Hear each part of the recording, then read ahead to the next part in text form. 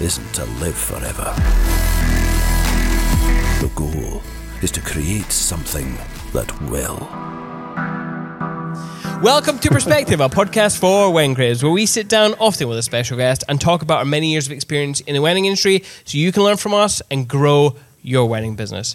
And who are we? Well, I am Simon, and this is Just Ken. And we are Cinemate Films, two Scottish-based wedding filmmakers who love nothing more than talking shop, drinking beer, and just generally having a good time with guests. And oh my goodness, I am butchered. This is the second time I've done this. I'm just going to keep going. Anyway, this episode is sponsored by With Jack. However, I will get onto that a little bit later in the podcast. Greg, who are we talking to today? We are talking all the way from Skye to Mr. David Conaty. Hey, hello, David. Thank you for joining us. No, thanks for having me on. It's a pleasure. How are you doing? Have you been recently? Been good, yeah. Been good. September, October is kind of like the busiest months. I'm not sure if you have a similar thing. Spring and autumn, so it's been a bit mad. But yeah, tried to relax in the summer when the kids were off, went on holiday and stuff like that, which with two 4-year-olds, I don't think it was much of a holiday, but it was good, in hindsight. So yeah, it's good. But I've been shooting loads this month and kind of looking forward to the winter when it slows down a bit and kind of tackle some of those tasks that get neglected through the year, like the website and all that sort of stuff. Yeah. And just to kind of refreshing the mind, ready for next year. Yeah, we're definitely... Well, I am editing the backlog at the moment, but Greg, he's been fiddling with Calendly and all sorts of things. Fiddling? Fiddling with Calendly. Anyway, yeah, just back-end stuff. So that's all been a go. We've actually had a little bit of a break, which has been kind of nice. Oh, nice. Did you do anything? Well, what did you do, Greg? Well, I'm just back from Centre Parks with cool. my 2-year-old son and partner, so that was good fun. It's a perfect place for toddlers, like so much stuff for kids to do. So that was good fun. Yeah, and I didn't really do anything other than edit. However, I have had my 4-year-old niece stay with us for her first sleepover, which is very exciting. But you forget at that age just how early they get up. You just, when they hit the bigger numbers, you're looking at like 7 o'clock. That's a good time. That's a good time. But 4 years old, 5 o'clock in the morning, it wasn't good. So, yeah. Especially when it starts to get dark and then you're up for like 5 hours and it's still dark. yeah, exactly.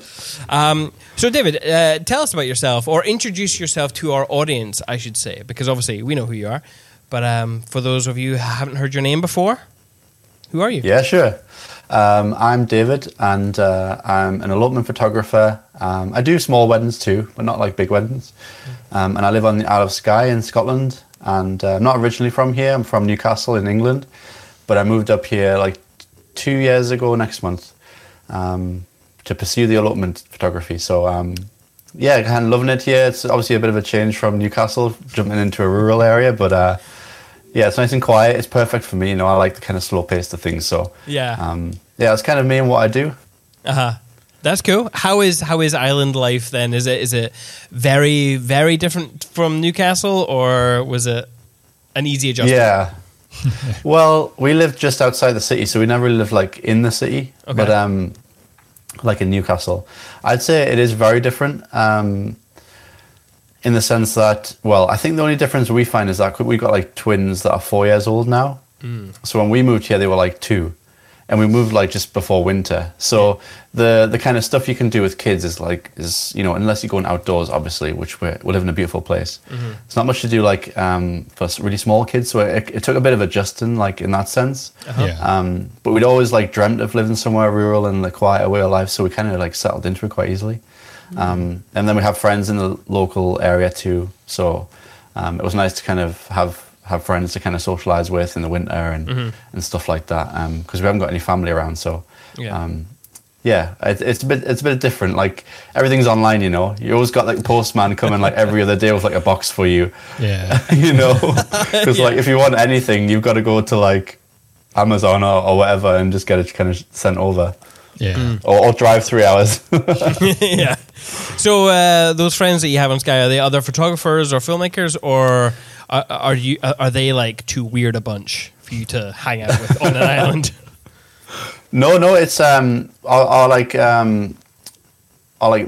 friends that we hang around with all the time is Becky from Bellard Photography. Oh yeah. Did I see that you just went up a big hill the other day? Yeah, was it yesterday? Yeah, we do. Yeah, yeah. we ran up one of this in Portree. There's like a mountain on the other side. We ran up and down that one. Okay. We're kind of like big into like running, swimming, biking. She drags me along to some kind of races that she's signed up for, so we're kind of training buddies. So cool. We're always going out in that way, and we've got kids of a similar age, like me or like us. We came from Newcastle. They moved from Newcastle like a year before or something. Yeah. And her husband, I found out when I met him, he was in the same high school as me in Newcastle. Oh, wow. What? Yeah, like the year above, but he left after like 2 years, so we would have crossed paths in the hallway of there, and then like 15, 16 years later, we live next door to each other almost on Sky. It's a bit odd. That is so funny. Yeah. Yeah. Oh man, yeah. It's good that your kids have friends similar age, because it's also like a good age for them to move to an island, because they won't really remember much other than that. I don't think they never mentioned anything from Newcastle. I don't think I would mention it. Like there were almost two when they came here, so it was I don't think they'll remember anything, which I'm kind of sad about, at one moment, because that's like where I grew up, so I've got like a lot of like memories, like sentimental stuff attached to the area, but I feel so good that we did it now, because if they're like 7, 8 and then they've got friend groups and you pull them out and then they're like trying to fit into a school, you're right, it would be so difficult. I'm sure I've said this on the podcast before, but I took a trip up there with my wife, and ever since visiting, she has this aspiration of now living on Skye, and she's very, very focused on it. She's always been a city girl, though. I know this is the thing. So I have to make the reality come into focus sometimes, because she tends to drift off into dream world. But I'm like, you don't know what it's like. You don't know. They're weird up in the islands, Lindsay. They're weird. That bug gets everyone who comes here. Everyone who comes here. I did it like in 2018. I was like, we've got to live here. I'd been here for like 24 hours, and I was like, somehow, we've got to live here somehow. Obviously, it died out for a few years. It died out, but. You're right. Yeah, it is. It's so easy to get caught up in the kind of fairy tale like vision of like, oh, you just roam the hills every day, and it's like it's so lovely. And it is. It's absolutely like beautiful. I wouldn't change it for the world. Yeah. But it's a lot of adjustment. Especially if you come from a city. There's some things that you have to kind of sacrifice to gain. There is a give and take. Yeah. But I still couldn't see myself living anywhere else after here. I'm thinking like, oh, where else would I live? I couldn't think of anywhere, Yeah, but the kids being, like you said, if you have older kids, which we now do, it's now not really an option until we hit retirement age, or we kick them out of the house when they're, older teens. But, How old are your kids? Mine, 10, 8... and 6. Yes, okay, 10, 8, and 6. Yeah, it will be hard at that age to kind of uproot their lives and move them on. Yeah. Yes, it definitely will. Sorry, David, you might have caught me waving at someone. For long-time listeners of the podcast, like very long-term listeners of the podcast, you'll remember that we used to always get interrupted by another photographer called Susie Lee. Well, she left us for a good few years, and now she's just walked back through the door and is now going to be in our co-working space. So, oh, nice! Yeah, you're in like an office. Yeah. Right? Yes. So we built a studio inside our co-working space. Okay. And now we get to annoy our co-working buddies. Hey, Susie, come over here. So she's going to be sat at the table, and you're just like chatting away. She's like, I'm trying to do some work here. Yeah. Hey, pal. Yeah. How you doing? Yeah, good. I'm alive. Say hello to people. Hello. This is David. Sorry, Susie won't be able to hear you, but David says hello. David says hi. Hi, Susie. Whereabouts are you, by the way? Are you like in Edinburgh or something? So we're Glasgow, kind of next to the Kingston Bridge. Okay. Well, for any of those people who are listening who are in the Glasgow area who are looking for a co-working space, we still have tables and seats available, so get in contact. However, David, we're here to talk about you and your work. Let's talk about how you got into photography, because I like the story about you're sort of doing it to honour your father, so maybe you could share some of that with our listeners and let them know how you got into photography. Definitely. Yeah, sure, of course. It's a bit of a long-winded story, but if we go like right back, I'd never picked up a camera until I was probably 27, something like that. So I think I couldn't ever say that I'd always been like a photographer, stuff like that.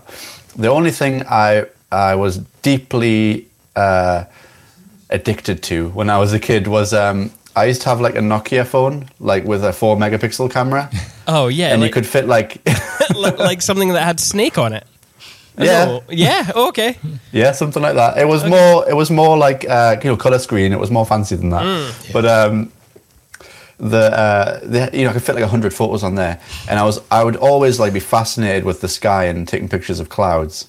So all you'd find on that phone was literally pictures of clouds, and I'd delete previous pictures of clouds and like make shapes out of them and faces, and then take new pictures and sunsets.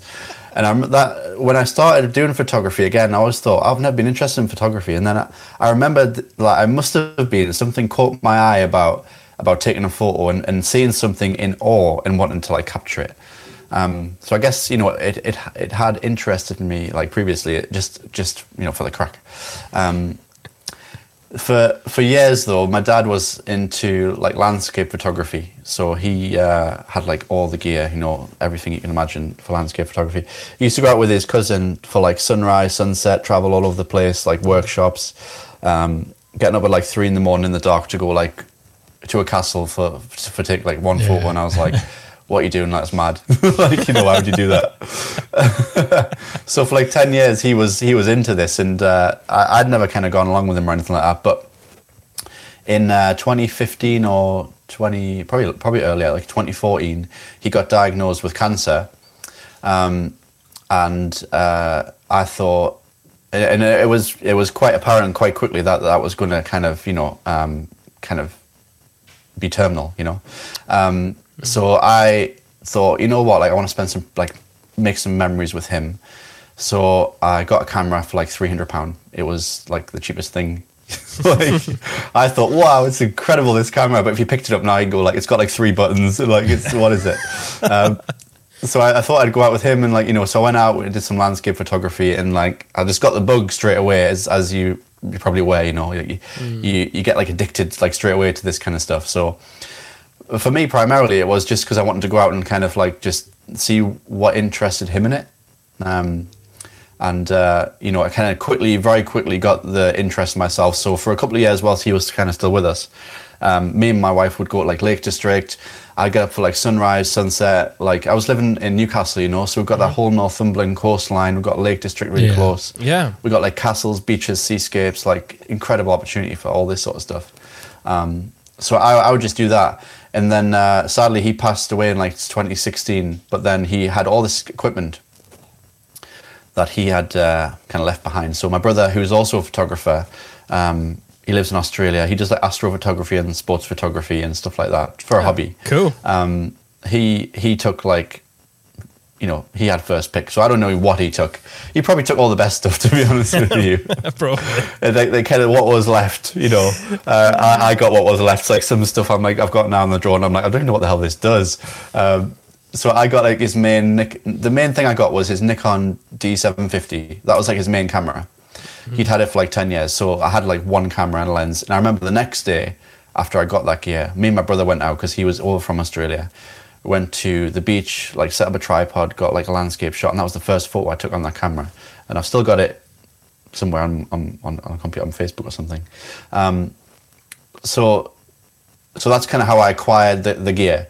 And then, for a couple of years, or a year or so, I was just kind of doing landscape photography, but I had this like amazing camera now and cool lens.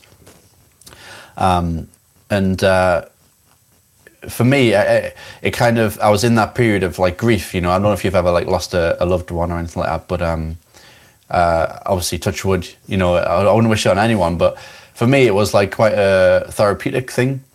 I was getting out with like a physical thing that he loved so much, like the actual camera and the actual tripod, and the camera bag that I use is his camera bag still to this day. That I haven't got a new one. So it's kind of bad and like, ripped and stuff. And I'm always like on the precipice of buying a new one. And I'm like, no, it's fine. Like, why buy a new one? Yeah. So for me, it was like really therapeutic in that way and getting out and kind of going through that grieving process. It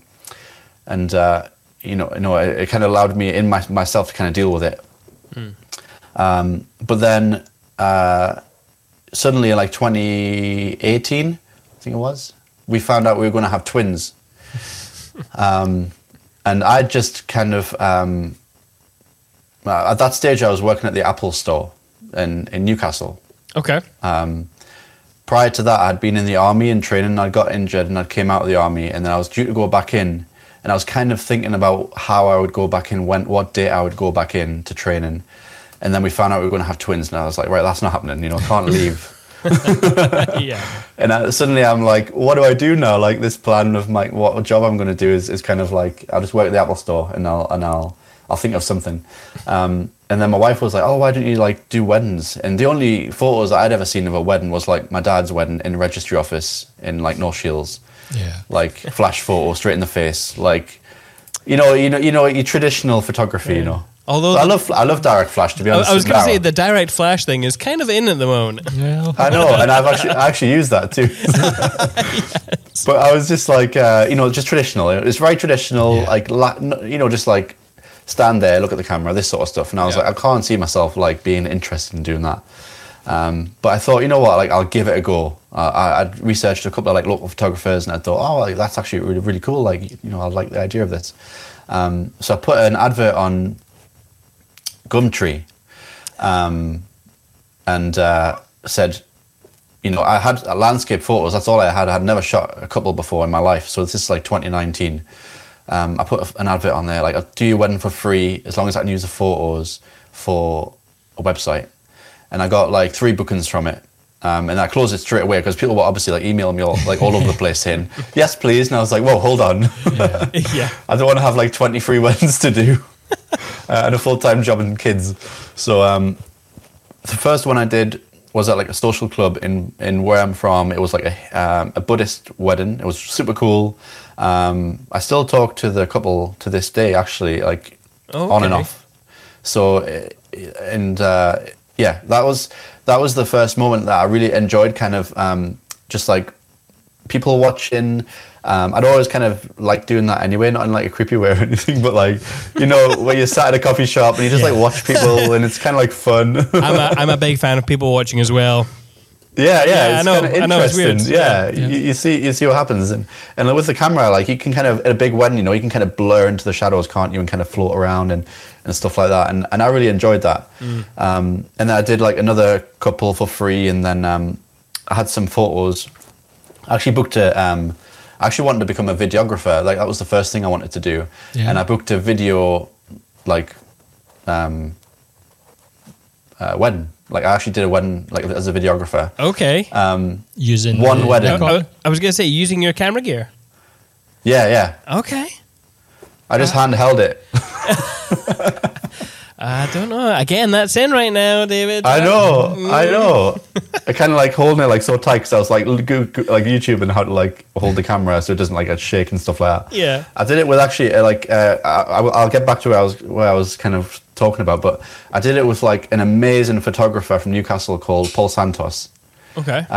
He's like a rangefinder rising star. Like he was like well known in the UK as like quite a premium like photographer to be having. So I turned up at this church and I was like, wow, like I'm working with like this guy. And like I couldn't believe it, because I'm just like starting out new. And anyway, he gave me like some tips through that whole day that like still to this day, I remember everything he told me. And I carried it through in my photography, so it was like such an interesting thing to do. Anyway, I didn't get into photography. I did photography. So I had a few images. I built a website on Wix, like the most basic thing you can think of. I was so proud of it. I had a logo that I'd made and everything. It was absolutely it was genuinely probably terrible, but I had it, and then I booked first paid wedding I did was in October of 2019. Okay. I think I had like a Google ad or something like that, and then I had nothing for like 6 months, like through the winter, because I had a job and I was still kind of building stuff up, and then the next one I had was March in 2020, March the 15th or something. It was this like 10 days before lockdown. Yeah. And that was actually a cousin of the person that I did for the first free wedding for. Oh, okay. So they had like come around, and I'd then done like their cousin's wedding. Yeah. It was like a big wedding in Yorkshire. And then 2 weeks later, obviously like everything closed down, lockdown, everything like, and so I was like, great, this is a perfect time to build a business. Yeah. But you know what, like in hindsight, like it was such a like opportunity for me, like this, because the way I saw it was like, wow, I've got photos now. I've got like nothing can be done. I've got a job, like, I've still got a job, thankfully. Like I was still working, and I was getting paid like a salary and all that all the way through the lockdown. And I was like, I've got all this free time that when things start like kicking in again, people are like booking weddings, and they're wanting to like, people can start socializing again. Like I can have like an amazing website that I've like worked so hard on to like market. So for like 8 months, I basically pushed that like I was going hardcore into that, like doing like everything I could to try and build. Like I was researching branding. I was on YouTube like 5 hours a day. I was pushing the kids around the park in a buggy, learning about SEO as they were asleep. Oh, like glorious. This sort of stuff. Like I was like learning like so much. Yeah. And trying to like implement it all too. Mm-hmm. And I booked, I think like 30 weddings in that year. I booked through like Google Ads and like stuff like that. I wasn't ranking for Newcastle, but I think it was just through Google Ads, and people booked like 2 years ahead. So yeah, I had like a lot of work. That's kind of how I got into the wedding industry. But then like in Newcastle, as like doing big weddings and all that sort of stuff. But then obviously I flipped it again, where I decided that I wanted to niche down into like elopements in Scotland, and then that required like a complete like deletion of the website and the rebuilding of a new website. Yes. And new content that I needed to get, new photos, all this sort of stuff. Yeah. Because essentially you're going from a city backdrop, big weddings, to now you're living on Skye. I'm assuming you want to be on Skye and just do Skye weddings, right? Yeah, I'll cover the whole. Yeah, I do cover the whole Highlands and like destination stuff too. But most of the inquiries that come to me, they either are like already sold on Skye, or it's like Glencoe. Or they're just saying like somewhere in Scotland, and then we have a chat and I show them photos, and they're like, oh, we'll just come to Skye.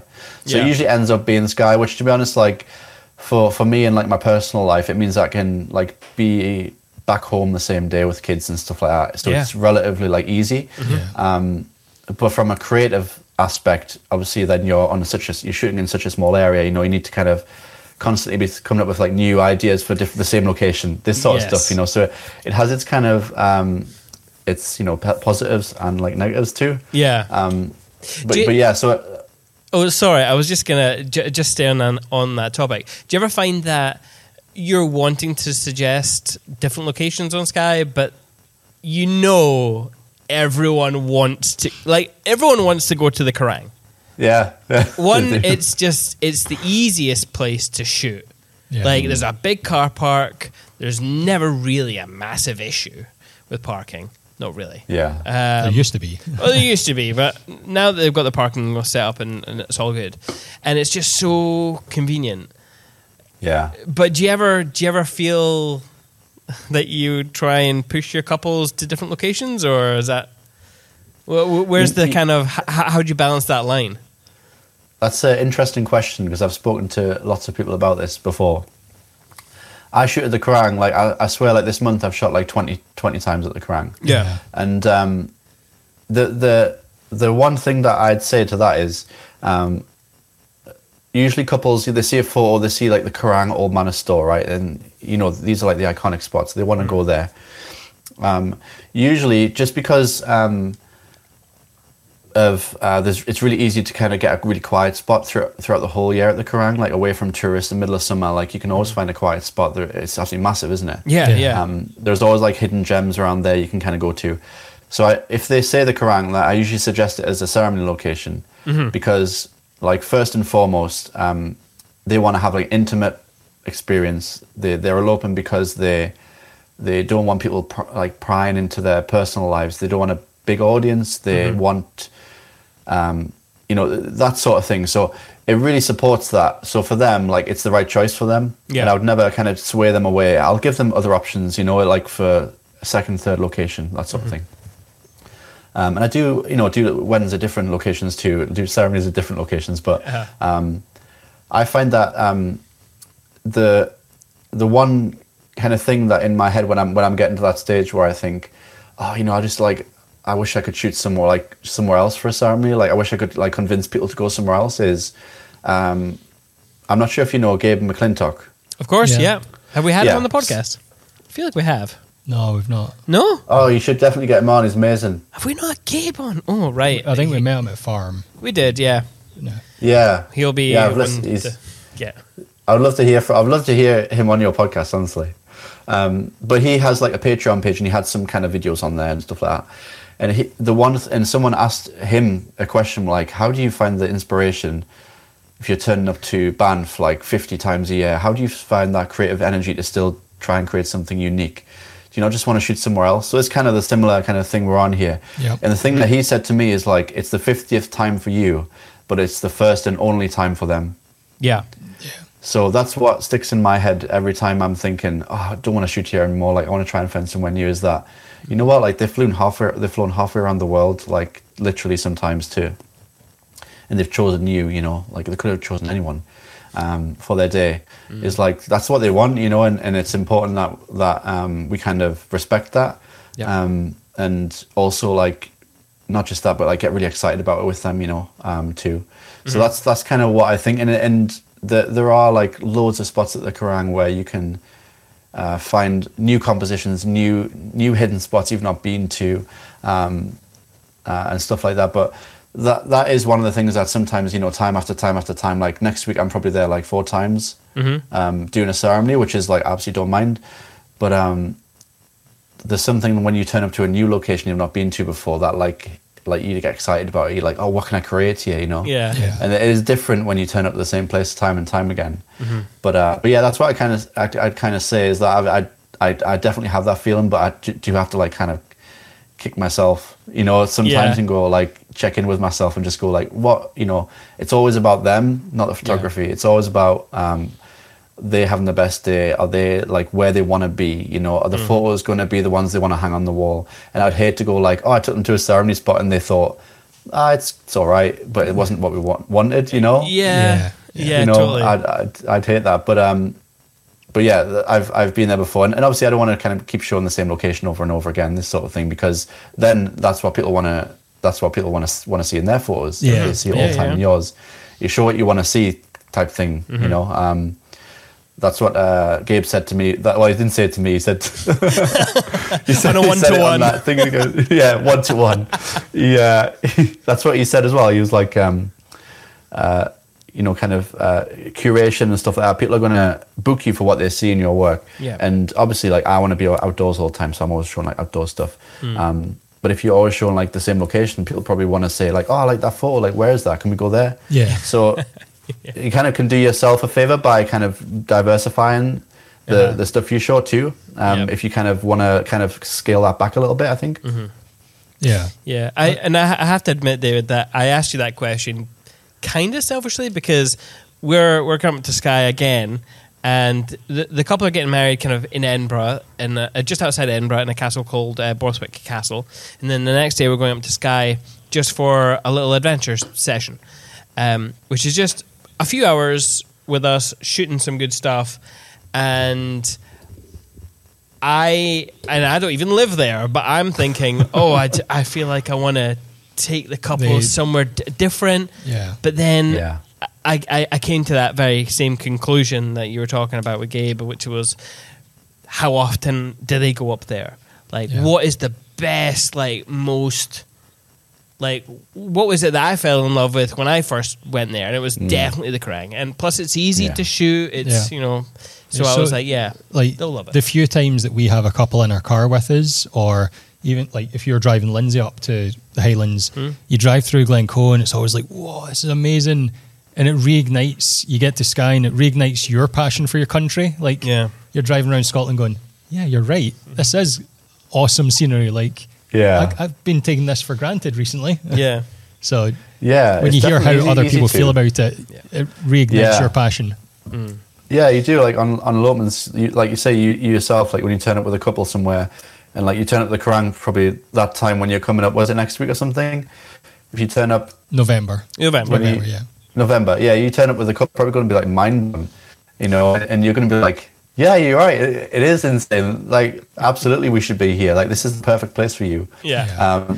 And it's just about kind of trying to, like, location scout, I guess, because I live, like, close to it. It's easy for me to kind of, on an off day, go and kind of explore, try to find, like, a spot I've never been to, a spot I've never seen photos at before, just to try and, like, mix it up a little bit. You know, if the couple are keen to walk, you can, like, you know, get some kind of cool spots around there. But there are kind of, you know, the places that people are turning up to over and over again. And it's not just, obviously, us. Like, every photographer on the Kerrang is probably going to the same place. But on the flip side, you know, in the summer, there can be sometimes 3 or 4 couples on the Kerrang, like, at the same time. Yeah. Like, the other week, there was, like, 3 I saw in the distance. Like, I was prepared that they were there because, like, in a Facebook group, like, we all were like, it's busy. Like, you're in the we're all group. going to be at the Kerrang. Let's try and keep out of each other's ways. You got to try and keep the element of kind of that it's unique to the couple. You know, it's their landscape for the day, and I'd hate for them to kind of bump into someone else who's getting married, even though they probably wouldn't mind. Like, I just want to kind of keep that it's their day, you know, and it's just for them. But in that sense, you know, it could be easy to kind of talk to the couple and be like, oh, it's going to be, like, really busy at the Kerrang.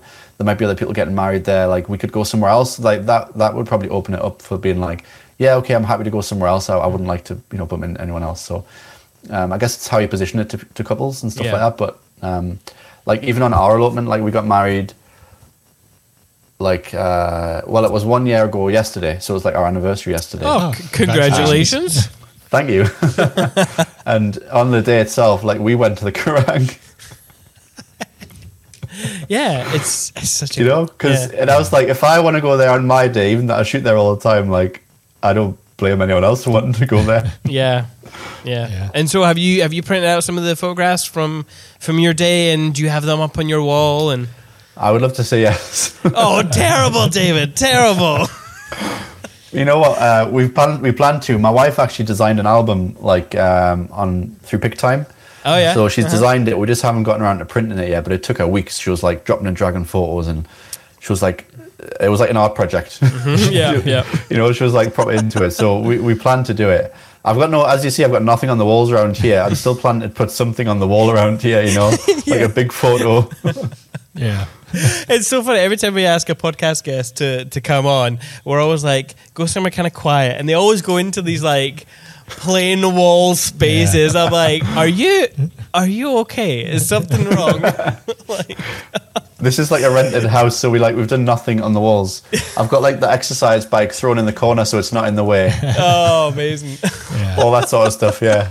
So it's like spare room, office, exercise room. It serves all purposes. Multi-purpose, yeah. But David, your 1 year anniversary, you could have got that book printed, David. I'm just saying, you could have got it printed, and that would have been an easy gift.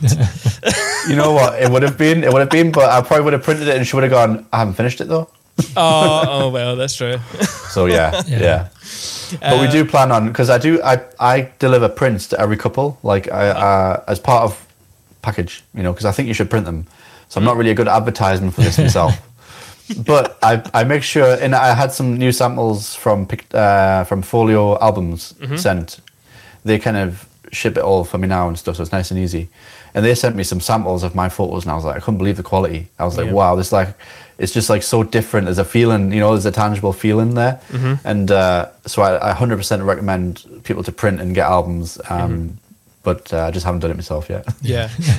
See, when you get a client, do they normally come and visit you before the shoot, or? No, they just we just do a Zoom call usually. Okay. Because I don't know if you've heard of Ollie and Steph. Yeah, they're also on the island. They built themselves a little studio to work from, but also to, you know, there's a couple of seats and a table, and they've printed out their products and stuff. So it's quite a nice little, you know, space to bring clients in who have been. Yeah. But I wasn't sure.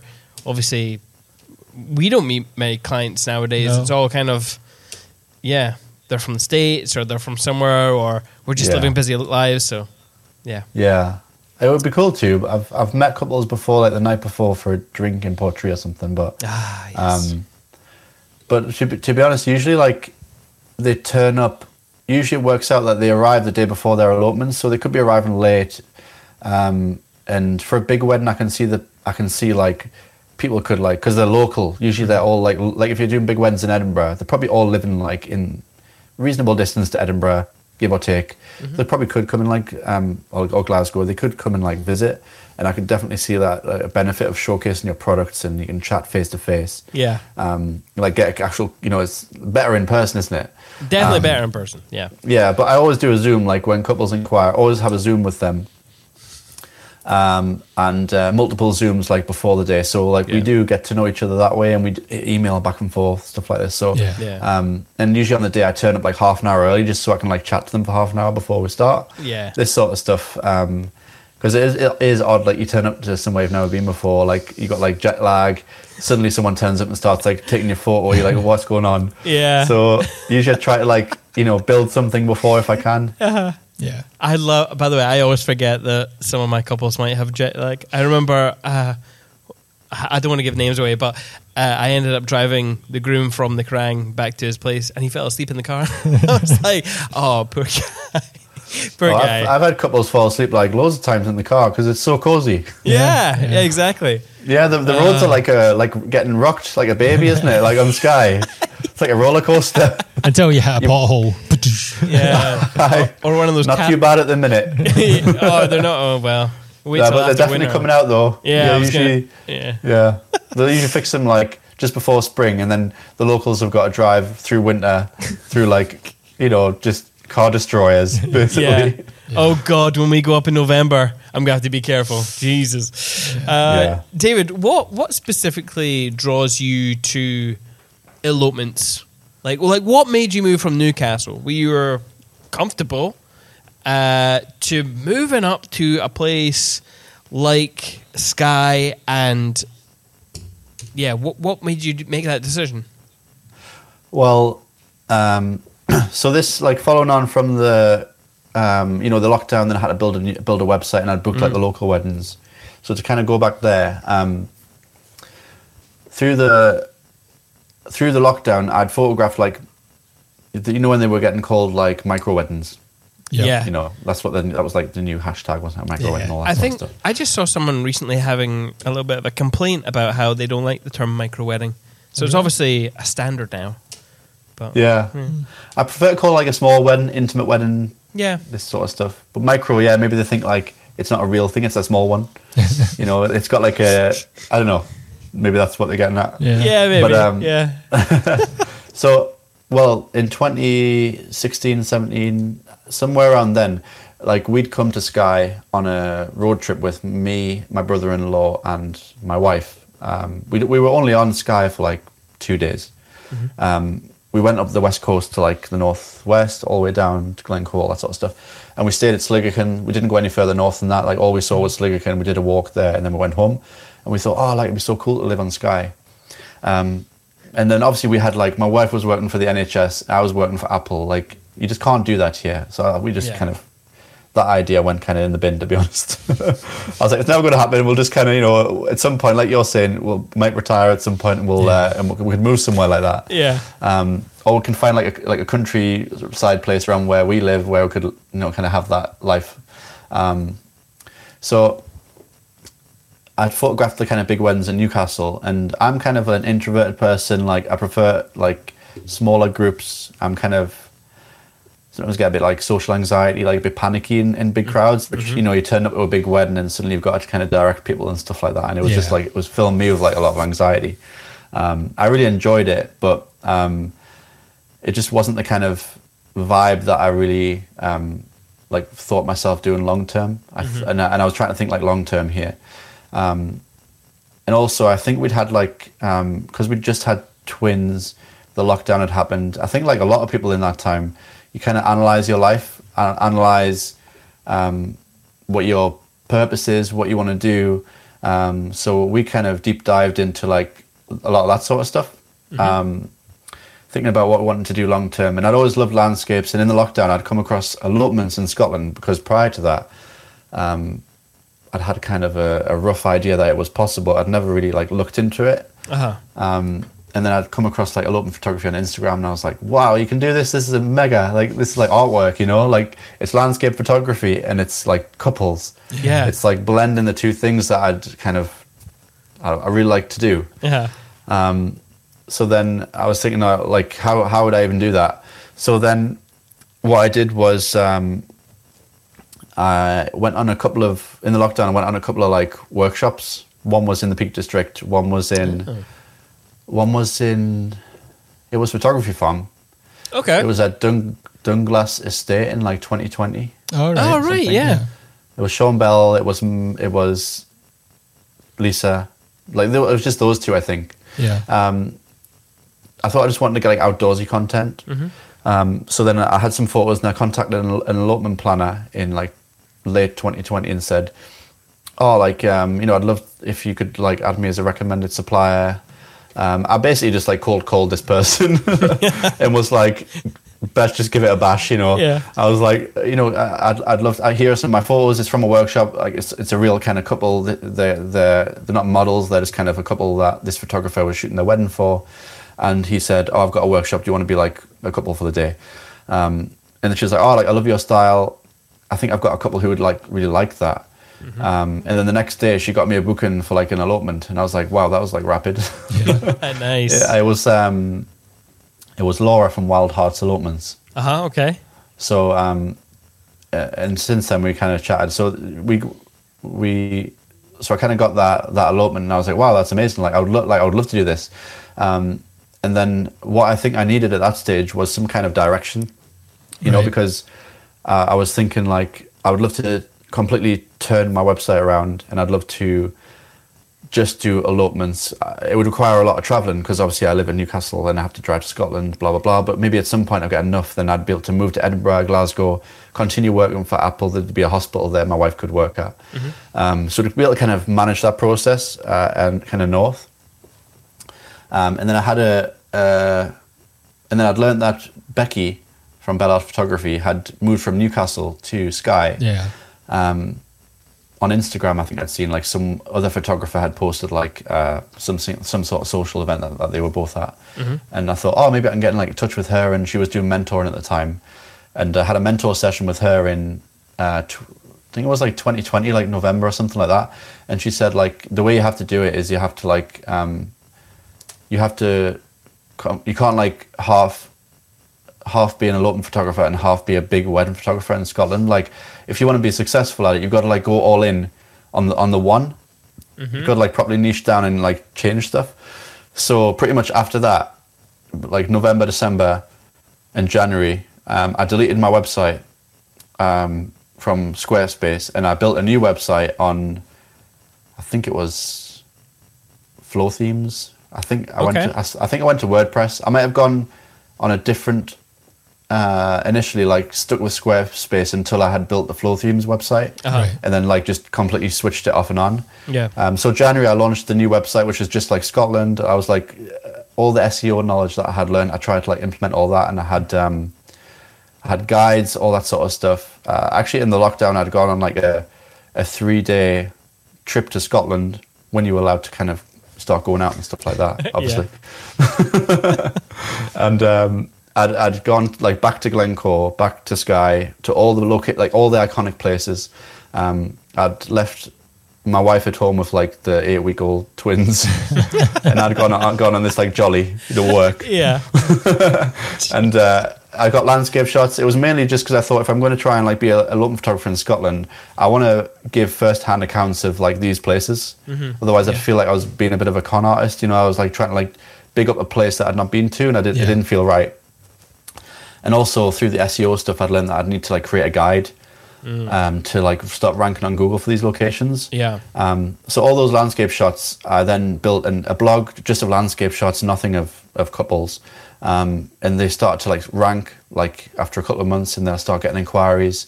And then I'd replace those photos with like eloping couples from these places. So now those guides are still on my website, but like obviously I've got all the content now from the couples there. So that's how I kind of built it. And those 2 blogs or 3 blogs are where like 95% of my couples come from, like still to this day. In fact, so that's kind of how it went. They're so prevalent on your blog. Like I don't know if you noticed my email drop into your system, but I downloaded some of your blogs just to have a look at them. So I've got a whole series of questions about them because I think more people should do blogs, to be honest. Yeah. I feel like I heard that maybe 6 years ago. I feel like blogs used to be the focus for a lot of like workshops. And make sure you're doing blogs, and then it slowly crept into make sure you're doing your Instagram, and blogs are kind of left a bit. And now I feel like the attention's coming back to drawing people to your website again. It's always been important, but as you say, people get distracted by do this instead, and then the blog's dropped by the wayside. But I am gonna tease people there and just leave it until later in the podcast where I get to ask you some questions about your blogs. Okay. In the meantime, do you know how before we started recording, Greg said that Simon's going to do some addy stuff? Well, if you've enjoyed this podcast conversation so far, you can join us on YouTube and see our beautiful faces at youtube.com/@perspective by Cinemate. Support us on YouTube. Hit that bell and subscribe and do all those things. Yeah. So you've mentioned that you were sort of focusing on, or you love the idea that it's landscape photography but with a couple, and it's merging the two. So how would you describe your photography as a sort of style, and what are you striving for from your photography? Well, it's a difficult question, isn't it? I find it really hard to analyze my own photos. That's why when you asked me some questions on Instagram before this, I was like, who can I ask? So I asked my wife, like, what should I say? I find it really hard to kind of do that. The kind of style and the kind of feeling is I always want to portray the landscape and the couple. For me, like, the landscape is as important as the couple in the photography, in an elopement where it's outdoors, because generally, like, the couples, because I'm kind of more like introverted, like usually prefer like smaller group interactions, this sort of stuff, and I love to be outdoors. I find that the couples like are exactly the same as that. Like, so we get on really well together. Usually the landscape plays such an important role because that's physically like where they're getting married. Like, they've chosen that location, they've chosen Scotland over any country in the world. They've chosen then maybe Isle of Skye, and then a specific spot in Isle of Skye, usually the Kerrang. Because because they feel like an emotional attachment to this place. And so the landscape plays an important role because, on the day itself, they want to, let's wind it back a bit. Like, in 5 or 10 years, they want to look at their photos again and they want to feel the location again. They want to feel like what it was in the day. Maybe it was raining. Maybe it was like crunchy it was autumn, so it was kind of crunchy ferns under their foot. Maybe it was like a a bird circling above them. It was physically what they're seeing, you know, and feeling. And so in order to portray that, like, you need to obviously photograph the couple and kind of the main parts of their day, but also you need to, like, I guess it's like B-roll for photography. You need to kind of always put in like the feeling of the day, you know, time of day. All I'm thinking of when I'm doing photography is, what time of day is it? What season is it? What's happening today? Is there anything unique? What are they going to see that they'll want to remember? You know, so it's views and stuff like that. So I'm always trying to photograph all those things on the day, so that in the end it's got this kind of cinematic look about it. And I'd always been like into cinema when I was a kid. Like, I would get birthday money, like 20 quid or something, and I would get like HMV 5 DVDs for 20 quid or something like that. And then I'd go home and I'd watch like all 5 of them, and then I'd like do the same thing again next year. So I literally had hundreds of DVDs. And I was also a little bit reclusive, so I was watching like films a lot, you know. And then kind of through my 20s, I'd, you know, you get a job, and then kind of the creative, like artistic side to me kind of got abandoned, you know, until I picked up the camera again. So for me, it was like a learning process of like, obviously when you start with photography, you start with videography, you don't really know like what style you want to do. So you just try stuff and you see what you take to naturally. You see what you're inspired by. You try to, you know, see if you can create something similar, and like, would that feel natural to you? And for me, like, I always try to, I'm like, on the day itself, I'm usually kind of rushing around like a lot. I run around up hills, down hills. I'm kind of like a rapid, sporadic shooter. So for me, the kind of cinematic like feel is it really works for me, because I'm shooting a lot of frames. I'm shooting like a lot of like stuff that they're seeing. I'm getting all the angles. Like, I'm blurring. I'm like dragging the shutter a little bit sometimes. And so like over the course of a gallery, it usually like ends up looking that way. And obviously the landscape itself plays a huge part in giving that look, you know, because it's a very cinematic landscape that we're shooting in, so it has that feeling already about it. But the kind of vibe that I really want to kind of portray is something that aligns with why couples want to choose this way to get married, which is it's intimate, like, it's emotional, it's like really soulful too. You know, there's usually a really kind of strong emotional presence in an elopement that I didn't get when I was at a big wedding. Usually maybe because there's so many people there, and usually it's a registrar and it's like a 10-minute ceremony, whereas here you get like humanist ceremonies or interfaith ceremonies that are like deeply like emotional, you know, and draw like upon the couple. So there's an almost like a ritualistic kind of thing happening there. That's strong. That's why I chose to elope too. So that's kind of what I'm trying to portray in the photography. But, you know, I don't think I'm there yet. But will I ever get there? Probably not, to be honest with you. But I'm always trying to chase. You know, you always have to have something to chase. And I think the journey is if you think at some point I'm there now, then you're not. You know, because there's always something you can learn along the way. So it's kind of always what I'm trying to do. And sometimes I hit the mark. Sometimes I think, I'm doing great now. But I think sometimes as creatives too, we get this like imposter syndrome, don't we? Where definitely we see some great photography and we're like, see some great videography and we're like, may as well sell the camera now. Like, what's the point? You know, and I think regardless of... So I was just going to say, or for me, it's just like, Greg, I want to buy what he's got. I want to buy it. yeah, exactly. You know, and part of, you know, I know you're going to ask the question later on, but part of what I would... If I was going to go back to 2019 now, 2020, part of what I would do is try to limit what I'm seeing in terms of inspiration to things that like actually inspire me. And if something is going to get me down or put a negative thought in my head, like, get rid of it. Like, don't look at it. Because it's so easy. Like, even now, like, look at some photographers and I'm like, geez, like, if only I could be that good, you know. And, you know, but at the same time, like, I'm sure they look at other people's work and think the same thing. And I know from speaking to photographers who I admire that they definitely have these thoughts. So that kind of puts my mind at ease a little bit. But maybe it's just like a creative industry thing where like you get these peaks and troughs and you're busy, you're shooting all the time, like your creative energy is kind of burning out, and then you'll get it again, you know, and you'll feel great. Yeah. And having more of like an awareness of that it's going to go that way, you know, up and down all the time, is kind of comforting. Yeah. Yeah, totally. I'm with you on that one. I do want to get onto something that's a little bit more practical with your work, and maybe something that kind of puts people off from shooting, especially those who come from like a drier climate. Like when they come here, they're just like, "Oh my god, the fucking rain is crazy. What's going on?" So, like, what gear? Like, what's in your extremely old, you should probably get a new camera bag. What's in it? What kit are you taking to an elopement? Don't diss the camera bag. Yeah. I mean, it has lasted all these many years, I suppose. You're absolutely right.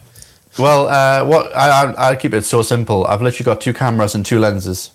I shoot. So this is like my entire gear. I've got. I had the Nikon, right, because I got it from my dad. But then when I needed to do weddings, I realized I needed like 2 cameras. And then I was at the precipice of like, do I buy another Nikon or do I get like just a full mirrorless kit? So I retired the Nikon because it was like missing focus and stuff like that. I just kind of left it. Although it's a perfectly good camera, like, you definitely still shoot on 2 of those today and it would like be perfect. I've got a Sony A7 III and a Sony A7 IV. And I've got a backup Sony A7 III which broke, which is why I've got the A7 IV. So I got the A7 III fixed. So I carry 3 just in case one breaks on a day, and I've got a backup camera. Yeah. And I've got a 35mm prime lens and a 85 prime lens, and that's all I own. Okay. Now I've got also 2 Pro Mist filters, which are like 1/8 strength. Yeah. Okay. Cool. That's it. That's all. I've always thought about getting like a 24 or 105 like lens. I think I'd really benefit from those. But to be honest with you, like I would definitely, if I had more options in my bag, I would just be changing lenses all day and I'd miss shots. I can just see it happening. So I try to simplify the process as much as I can. I think as soon as we started to simplify things, life just became a whole lot brighter. So I'm with you on doing that. Do you have any like tricks that you use to like, or do you have any worries about the water sealing of those cameras when you're in that torrential sky rain? Do you have any tricks to keep them dry but then also be ready for the shot? To be honest with you, I've never done anything to try and protect them from the rain. Like I've seen people put like shower caps over them and like plastic bags and stuff like this, but I just kind of fully trust that they do what they say, which is like they should be weather sealed. I've been in like torrential rain and I don't have like a long coat. I think if I had a long coat, I could put it like over my strap and they would be protected like on the sides, but I never do that. Like I'm usually absolutely soaked. The cameras are soaking wet to the point where like the LCD doesn't work anymore. Like it thinks, you know, when the water gets on the sensor, it thinks that you're looking through the... so I just have to... Oh no, it doesn't work looking through, so I've always got to use the LCD but pull it out. Yeah. Like it's just like very sketchy kind of stuff. But but I just pretty much let them get wet, to be honest with you. Like that's what I do. I don't have any kind of tricks, I'd say, but where I can like dry it off a little bit. But usually here, like it's raining for a little bit and then it's kind of dry again. It's rare that I've been out like in torrential rain the entire day. But one time, that's how 2 of my cameras broke like in spring this year, and I think they both got liquid damage. Right. Oh, right. So maybe you should protect your cameras. Is now what you're admitting here. Yeah, I think what it was, you know, the little hot shoe protector. Oh yeah. On the Sony, like I didn't even realize it wasn't on there. Like it just, so I think the pins got like corroded and stuff like that. Shit, yeah. I heard that is a big issue. Like it normally comes with that little plastic cap that you kind of slot in to keep it kind of safe. But I don't know. I've never really. It's just a tiny little bit of plastic. There's no rubber to it, so I don't know. But we've been through all different variations of putting the protective covers on them when you're standing in the rain. Yeah. But we kind of just go with it now, and similar to you, we don't do too much to protect them. So you do have like a long coat that you tend to wear. I do. And if it gets really bad, you'll... Yeah. I shoot, because obviously, like with photography, you can kind of take a shot and put it under your coat.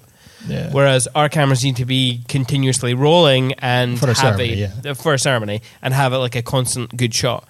Oh yeah. So there's the kind of like, because I shoot kind of handheld now, I'm just like coat over onto my bag like this. It's very uncomfortable. Very uncomfortable. But you know, for the shot, right? Yeah. Yeah. Like, I think it's hard for a videographer in the rain. Like when I worked with videographers, like the level of as photography, just pick it up and just press the button. Like you've got to like set it up, tripod, like is it like level, like zoom, is it stable, like is it the right kind of settings, go. And then you've got to do like a second shot or like a moving shot as well. And I'm just like, I just kind of in my head like understand how you manage to do all this stuff. You know, that's not even the worst thing about it. The worst thing is while you're setting those things up, you know in the back of your mind that everyone's looking at you and they're waiting. Keeping people waiting is though, like when I'm setting stuff up, that's always in the back of my head, and I'm just so like, I'm really sorry this is taking so long. I'm really sorry. Like pulling out the tripod, getting the bubble right. Yeah. Like you get to the ceremony spot, and it's like, right, everybody ready? It's like, wait, 1 minute. We need to set this one up and then get ready over here. Yeah. Okay, now we're ready. Greg, have you switched on the mics? Have you done that? Have they got the windshields on? Meanwhile, the photographer's just snapping out a few shots. Yeah, having some banter with the couple, probably throwing us under the bus. Like, look at these bastards. Like, you're in the rain. Like, honestly. Are you always shooting together? Yeah. You're always there. You're both always there on the day. There's always two of us. Yeah. Oh, yeah, good, there's okay. always two of us. Usually it's Greg and I. If but sometimes we are double booked. Like, you know, when COVID things happened and moved forward, then we had to separate. Or sometimes Greg will just go to France for 2 weeks. Oh, lovely. Never gonna let that one down, Greg.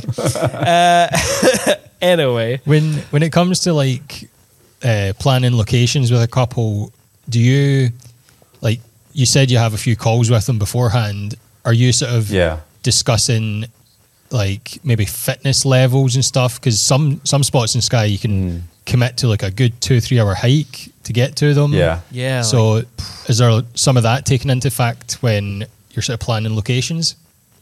Yeah. A lot of the especially if they've got like family or like a few guests coming along who've like made the trip, I'll definitely like setting expectations is like a huge one, because like you say, you could get caught out in rain, like it could be really cold, and obviously they're gonna usually be wearing like clothing that's not ideal for these kind of situations, like dress, you know, bare arms, this sort of stuff. So when it comes to like location scouting, usually I'll give like a list of like cool places that I like, depending on the amount of time they've booked and what I think is like reasonable to be traveling. We don't want to be in the car all day, you know, so we don't want to travel like north to the south of Skye, for example, on a one day if they've got like 6 hours with me, because that's like 2 hours in the car. But I do like give like ideas for locations, and usually the locations, to be honest, are like 5-10 minute walk from the car. Like that's more often than not where I am, unless it's like the Old Manor store where it's pretty straight uphill, like for 45 minutes. And if they're bringing guests, it's usually not an issue with a couple, because if they say the Old Manor store, like they're usually aware that like you have to walk up to the top of the Old Manor store. Yeah. And like I tell them usually like it's a strenuous uphill walk. And for things like ceremonies where you've got like guests, I always mention, does anyone in your party like have accessibility needs? Do they have the required fitness? Also, are they going to like enjoy doing that? Like they might say, oh yeah, they can do it, we'll make them do it. But like at the end of the day, like everyone needs to have a good experience on the day. And the worst thing the couple wants is someone like kind of not being happy that they're being made to walk, you know, because they're not going to enjoy seeing that, are they? So fitness levels, like it should come up. I've definitely had to like kind of back out of going up to the Old Manor store before, like with a couple, when it's been like maybe too much. And then we just go somewhere else, you know, there's loads of places to go to. But yeah, I usually try to pick like ceremony spots that are pretty close to the car, because we don't, if we've got guests, it's not too much walking for them. We can get back to the car nice and easy. Also like recommend kind of what to wear. Give them like tips and tricks for like what they can be wearing to keep themselves warm and dry. Make sure that they've got like sturdy footwear. Because we've probably had it before where, like, you know, you've probably been in the Highlands and elopement, and a guest has come along with like stilettos or something like that, and you're like, there's just no way this is going to work. Or the groom has got like super flat shoes, and they're just sliding all over the place. I'm like, dude, this is that happened the other day, and I was like, no, like you're gonna like literally like slide on that Kerrang hill. Right. And he was like, oh, like I've got boots and I'll like change at the top, and I was like, oh, that's better, do that. Because you know, the last thing we want is someone like with mud all down their dress or like injured, you know, which is a big thing. You know, we don't want any injuries. People think, oh, we're just going like it's 5 minutes from the car, whatever. Like you won't get injured, but it's very uneven. You know, it's easy to turn an ankle, stuff like this. So I feel like because we're kind of like local and kind of leading the day, you know, in an elopement, we're kind of like in charge almost. If like we've picked the spots for them, all that sort of stuff, and we're kind of guiding them along that way. That we have kind of a duty to make sure that they're okay. But at the same time, you know, not kind of toe that line. You know, you got to toe that line. Where you kind of like not kind of telling them what to do, but you kind of like gently suggesting things and making sure that the expectation is met. Yes. Yeah, 100%. When I was going through your website and all your social media, the term storyteller came up. Storyteller? Yeah, anyway, there was definitely a narrative push in the way that you describe the way that you tell people's stories. How do you tell people's stories, not even uniquely every time, but like what is your process in coming up with a kind of narrative flow in like a gallery? Yeah. Well, the best thing, the most important thing is gaining the trust of the couple and making sure like you know who they are. It sounds like quite silly, but like you need to know who they are, like what are their hobbies, like why do they love each other, like why are they drawn to this location, what do they want from their day, like what are they hoping to get, you know, from you, and what are they hoping to see in their gallery. And these are things that I ask in like initial questionnaire I send out. And if there are photographers like kind of listening who don't send like a questionnaire, just kind of like take a booking and stuff like that, like a questionnaire is so useful. Like you could just make one, like 10 minutes might take, but it gives you so much valuable information, you know. Because if you meet the couple on Zoom, you go like, oh, like I really know them, but suddenly like a year and a half later, you've shot like 20, 30, 40 other couples. Like your memory will start to like, you maybe think, oh, like I don't remember like what like who they are, what's their story. You can always just like go in your like software, like I use Studio Ninja, so go in there, look at the questionnaire again, like look through past emails that we've sent each other, and just kind of get a sense of who they are and why they're there and what they want. But like, and then that puts you in like a really good position when you meet them on the day, because you know who they are, you know like why they're there, you know what they're after, and you know if there are any limitations. I always ask couples, like, what do you not want photographed? You know, obviously they probably know what they're going to get photographed because they've seen like example galleries I've sent. They've seen your work. They kind of booked you for a reason, you know, they kind of want that. But also some couples might not be like comfortable with certain stuff. So you've got to kind of have a flexible approach with every couple. Some couples aren't kind of too comfortable with always being like cozy with each other. You know, if like sitting together, hugging, holding hands. Maybe couples, you know, perfectly fine.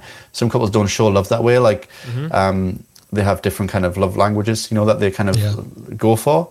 And so having a flexible approach where you can like turn on and tune into the couple kind of quickly is kind of a skill that takes a little bit of practice, and still kind of working it out myself. But I think that's kind of initially how I kind of set it up. But then on the day, I always think of like watching a film. If I'm watching a film,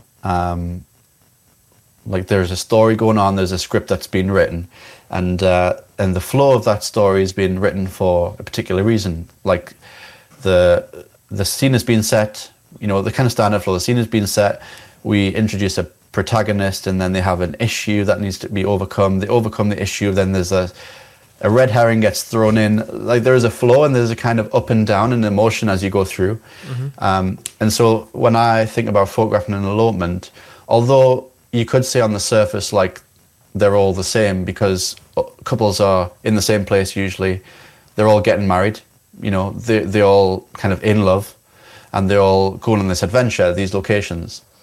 So but the kind of the nuances between the couple are what like differentiates all of that. So part of it is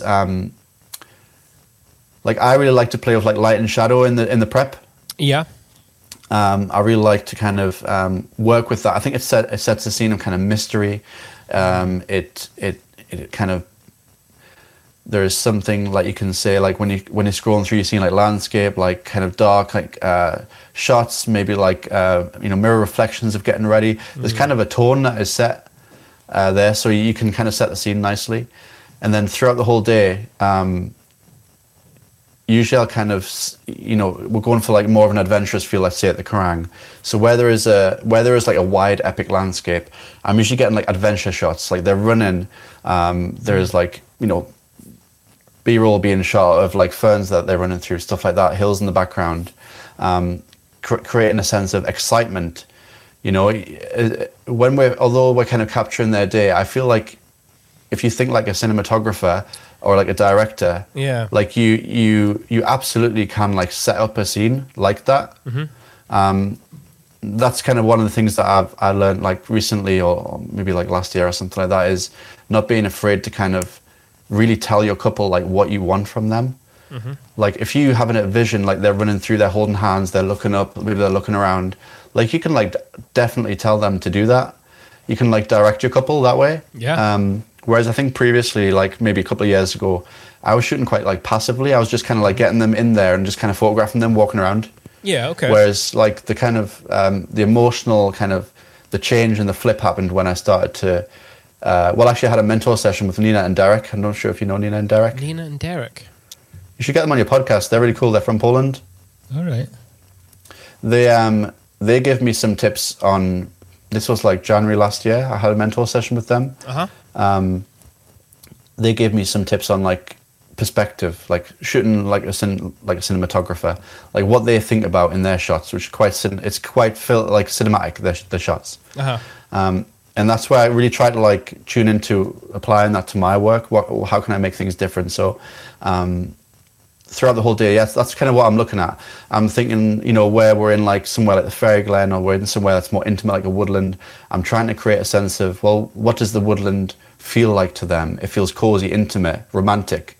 So I get them into cozy, intimate, romantic poses and get like nice cozy shots of them. Mm-hmm. But then when we're in somewhere more open, it's more like epic, it's more like wild, free, that sort of stuff.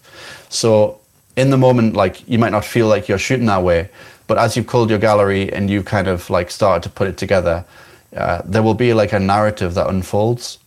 And also like you can't force it to, like you might have this amazing idea, like it's going to look this way, but like it might not turn out that way. It might not turn out, how you want it to, but like that's just how it goes, and we can't force the moment. It's kind of like that. Mm-hmm. So that's kind of how I think about it. And sometimes it like really pays off. Sometimes, for whatever reason, it's not kind of gone the way I've planned, but they're still kind of got the images that they wanted, which is ultimately what they kind of want from us. Mm-hmm. But I think as a kind of like creative, you always have this kind of like thing that you want to pursue for yourself. This kind of creative itch that you want to kind of get to. And for me, that's kind of that cinematic style. So I'm always trying to like get there, and ups and downs the whole way. But as long as you're chasing that, you're going to improve and you're going to get better, and you will like eventually kind of get there. Yeah. What about like the documentary part of the day, where the ceremony? Like how do you approach that part of the day? Because it's obviously not as much directing from yourself. Like usually in an elopement, you get the freedom to guide the celebrant on where to stand and the couple where to stand. Yeah. But after that, it's just mainly documenting. So how do you approach that part of the day? That's yeah, you're right. You can't really, at some point, you just kind of the kind of press the play button and you just kind of go with it, don't you? Yeah. the way that I do that is there are shots that I want to get, so a lot of it's kind of shots that you're choosing to take. Obviously, you got like wide shot, close shot, like if there's like a vow, reading, a lot of the times, the way that I see it is on a ceremony is the kind of shots that you take and the perspective that you're showing. Mm-hmm. It's all about perspective because you're talking about one person in front of another, kind of saying something kind of deeply personal. Mm-hmm. So where there's like vows being read, I'm shooting over the shoulder of the person who's receiving those vows, or maybe the person who's reading them, so that when they look at it or look at that photo, they can have like a first person view of that scene, of like what they saw with their own eyes. Yeah. And I feel like especially during a ceremony where they're going to have such an emotional attachment to that moment, like that's the moment that I remember the most from our whole day, is kind of like what I felt, the wind, what I saw. And the photos that we got are like, they definitely show that. So I'm photographing obviously wide shots, like dress blown in the wind, shoes in the grass, maybe like over the shoulder, mountain, a river, a bird flying above them, the kind of the hand fasten ribbon floating in the wind, like this sort of stuff. Like maybe they're nervous, they've got their hands gripped tightly at their waist. Like I'm photographing those hands gripped. So you kind of just gotta, it's kind of nice because you can be so free with it. And if you take a shot and you don't want to show it, you just don't show it. So there's no kind of loss there, But that's kind of what I'm thinking about is the kind of perspective that I'm shooting at, and also like the nuances, the kind of B-roll type stuff that builds that moment. Yeah. That reminds me of. Now, I can't remember who gave this advice to me a while ago. And it's not advice I took, but it was still given it nevertheless. It was when the person was shooting, it was to take... so say when I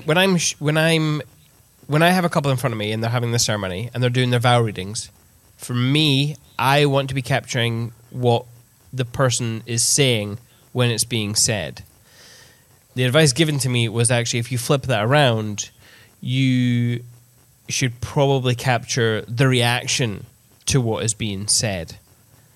And it kind of just reminds me of what you said. But I think it differs for photo and video though, because for video you usually, if you've got like a minute-long vow, to not see that person's lips moving would be a wee bit jarring.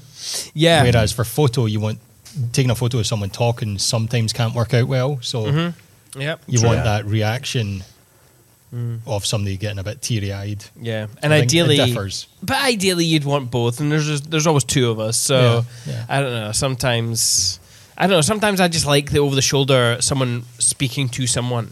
Because I feel like it edits quite well. Yeah. Rather than just a side-on shot of someone reading, and then the what I would consider the nicer shot to be of a reaction. But I don't know. Each their own. I can definitely, I can definitely get it. But I can get how it's harder on video to do that, because you're right. You don't want to photograph 30 seconds of the wrong person saying they're not saying anything. Yeah. But equally, they might have a really cool reaction that you've missed. But you need to kind of just like make a decision and stick with it. I know. Whereas we can just float around, get all the reactions, that sort of stuff. Yeah. And usually if you're a video, you're like, okay, I've made the decision, and you almost can't doubt yourself, because if you start doubting, you start moving yourself. Yeah. And so the shot that you should be holding is suddenly your mind's off topic, you're elsewhere, you're trying to think, I should be over there, and you're trying to figure out you're looking around to see if I can jump around Greg, do I have enough time to get around the other side of this person, and then you're like, no, I need to hold on. Plus the moment's happening. Don't become a part of the moment. So just you made your decision, that's it. Just suffer the decision you've made. You've made your bed, you lie in it. I think the biggest thing that I because I used to struggle during the ceremony, and that I couldn't dictate anything. You're right. You can kind of position them so that the light hits them on the side, so they're not squinting in the sun if the light comes out the cloud, sun comes out the clouds, all that sort of stuff. So you can kind of set up the scene so that it works nicely in a visual way. But that's where you can kind of, if you've ever done big weddings, you can kind of lean on that kind of just watch, there's a, I can't remember who it was. It might have been like Daniel O'Day. I think he's a photographer. Daniel O'Day. He's an Australian photographer. O'Day, yep. I'm sure it was him who said that when he turns up to prep, sometimes in the middle of prep, he'll sit down for 20 minutes, put his camera away, and he'll just like watch people, and he'll just see like what's going on. Yeah. So he's not losing himself behind the camera. He'll just like watch, and then after 20 minutes, he'll go, all right, yeah, that's what's going on. There's something cool happening here. Yeah. And then he'll get his camera again. So I think you can just take time, like 2-3 minutes, and just kind of put your camera down, just like observe what you're seeing. Yeah. And things will catch your eye. And especially if you're like leaning into a storytelling, ultimately that's what we're kind of doing, telling their story. When I watch films, there's a scene, two people talking. What other shots has the cinematographer or the director chosen to show in that scene? And maybe that's something that I could build into the gallery when I'm photographing a wedding. Because you want to kind of build up a sense of feeling and a sense of anticipation, and you want them to re-feel those feelings. That's ultimately what you kind of want at the end of the day. Yeah. Is that they kind of have an emotional reaction to the photos, which they're going to have anyway. It's their wedding day, but if you can kind of really like observe that, and really kind of deliver. Like I just think to the photos that we got, because we had Sean Bell. Yep. Sean Bell. And yeah. What a man. I know. So he's like so good at this, like he'll catch moments and things that are happening that maybe like you just like wouldn't notice, and especially I can definitely attest to this in our elopement. Like when you're stood facing each other and you're saying your vows, like there is a 0.5 meter bubble around you, and I don't remember seeing or hearing anyone apart from the celebrant. Like on the day, I don't remember like the wind, the noise. I just remember seeing my wife, what she was saying. I don't remember the views. I don't remember what was happening. I don't remember what I was doing. So this is where where our job is to fill in those gaps. Yeah. So that we get to show people what was happening that they didn't notice was happening. Yeah. And kind of it's nice that way, because you can kind of show, like at a big wedding, you can show like things that happen on the wedding day when the couple are in a completely different room. They were like, oh, I didn't know that was happening. That was so cool. Like these kind of things, So always trying to think that way. Is there any particular like standout moment that you've ever had, like doing your job, being in front of people who are having this amazing moment? Like, do you have any like recollections of like something, like a moment that's really stood out to you? Oof. Like throughout the whole day? Yeah, like some like I'll tell you one moment, and actually it wasn't even my moment. It came from another. It came from my second shooter. He was shooting the vows, and I just. He panned the camera down, and there's this little robin on the ground, just ditting around. And he pulled back up to the bride giving the vows, and I quite like the fact that he kind of drew obviously for the vows you'd think hold the shot, but he actually kind of drifted off down to this little bird, and then drifted back up. Not a moment that I was a part of course. But I'll always remember that moment in the edit. But yeah, do you have any moments like that? Yeah, when you've mentioned the bird thing, there was a moment 2 weeks ago at a ceremony. Had this lovely couple, Steph and Jenny, and they were like big into Florence and the Machine, and big into one of them at least was big into like nature. Was like a volunteer outdoors. Loved to come to Skye because there were like birds of prey everywhere. Oh yeah. And she'd mentioned like the ravens on the way through the drive to the ceremony spot. And through the ceremony, they kind of stood looking at each other, and I'm kind of shooting low, like up, because I tend to like to shoot from a low angle when I can. I noticed like two birds circling, like literally above them, and as I'm like shooting the birds, they turned to look up at the birds, and they had mentioned something in the ceremony about ravens, and then they look above them. There's like literally 2 ravens like flying. Oh, Wow. You know, and I saw like this kind of symbolism of this important moment, and these 2 birds, which, you know, it's not a rare thing on Sky, but just so happened to be kind of circling above them at that moment in time. yeah. There was something kind of like quite deeply spiritual about it, and something like it was kind of awe-inspiring, really, like to kind of see that. So I kind of took that shot, and I think, you know, if those are the kind of things that they're really going to kind of stick in their head, you know, that kind of, you know, it's not going to be the best composed shot in the world, or kind of like your most celebrated shot that you might take, but for them it might be like one of the best shots of the whole gallery for them. Yeah. I love moments like that. Yeah. Birds, man, they know. I know. Even though some people... Sheep too, lots of sheep. There's lots of sheep. Hey, I'm Ashley from With Jack. I'm one of the sponsors of the Perspective podcast. With Jack helps to keep photographers in business by supporting them financially and legally if they have problems with a client or they make a mistake in their work. We've all had that fear of our CF card or our hard drive failing and losing important photos. You can find out more at withjack.co.uk. Head over there and find out how we can help you be a confident creative. So, on the last episode of the podcast, which went really well, it was a really good episode. It was our 100th episode of the podcast. Oh, congrats. Thank you. Ryan from Forged in the North was talking about giving your couple a really strong experience, you know, and for us, that's also really important, like almost secondary to... You know, like the experience part is almost the primary aspect of what you build from to make a good film. Yeah, I find, like even the final product comes second to their experience of the day. How do you ensure? Well, one, do you think that's the case? I suppose. Yeah. Definitely, Okay. Yeah, it's definitely like above. And actually, the going way back to when we were talking about that videography shoot that I did now is with Paul Santos. Yes. I think online he's Paulo Santos, if you were going to Google him. He gave me some advice on the day. I remember the couple actually on the day. This was not even like, this was before the ceremony. He'd literally been there like 2 hours.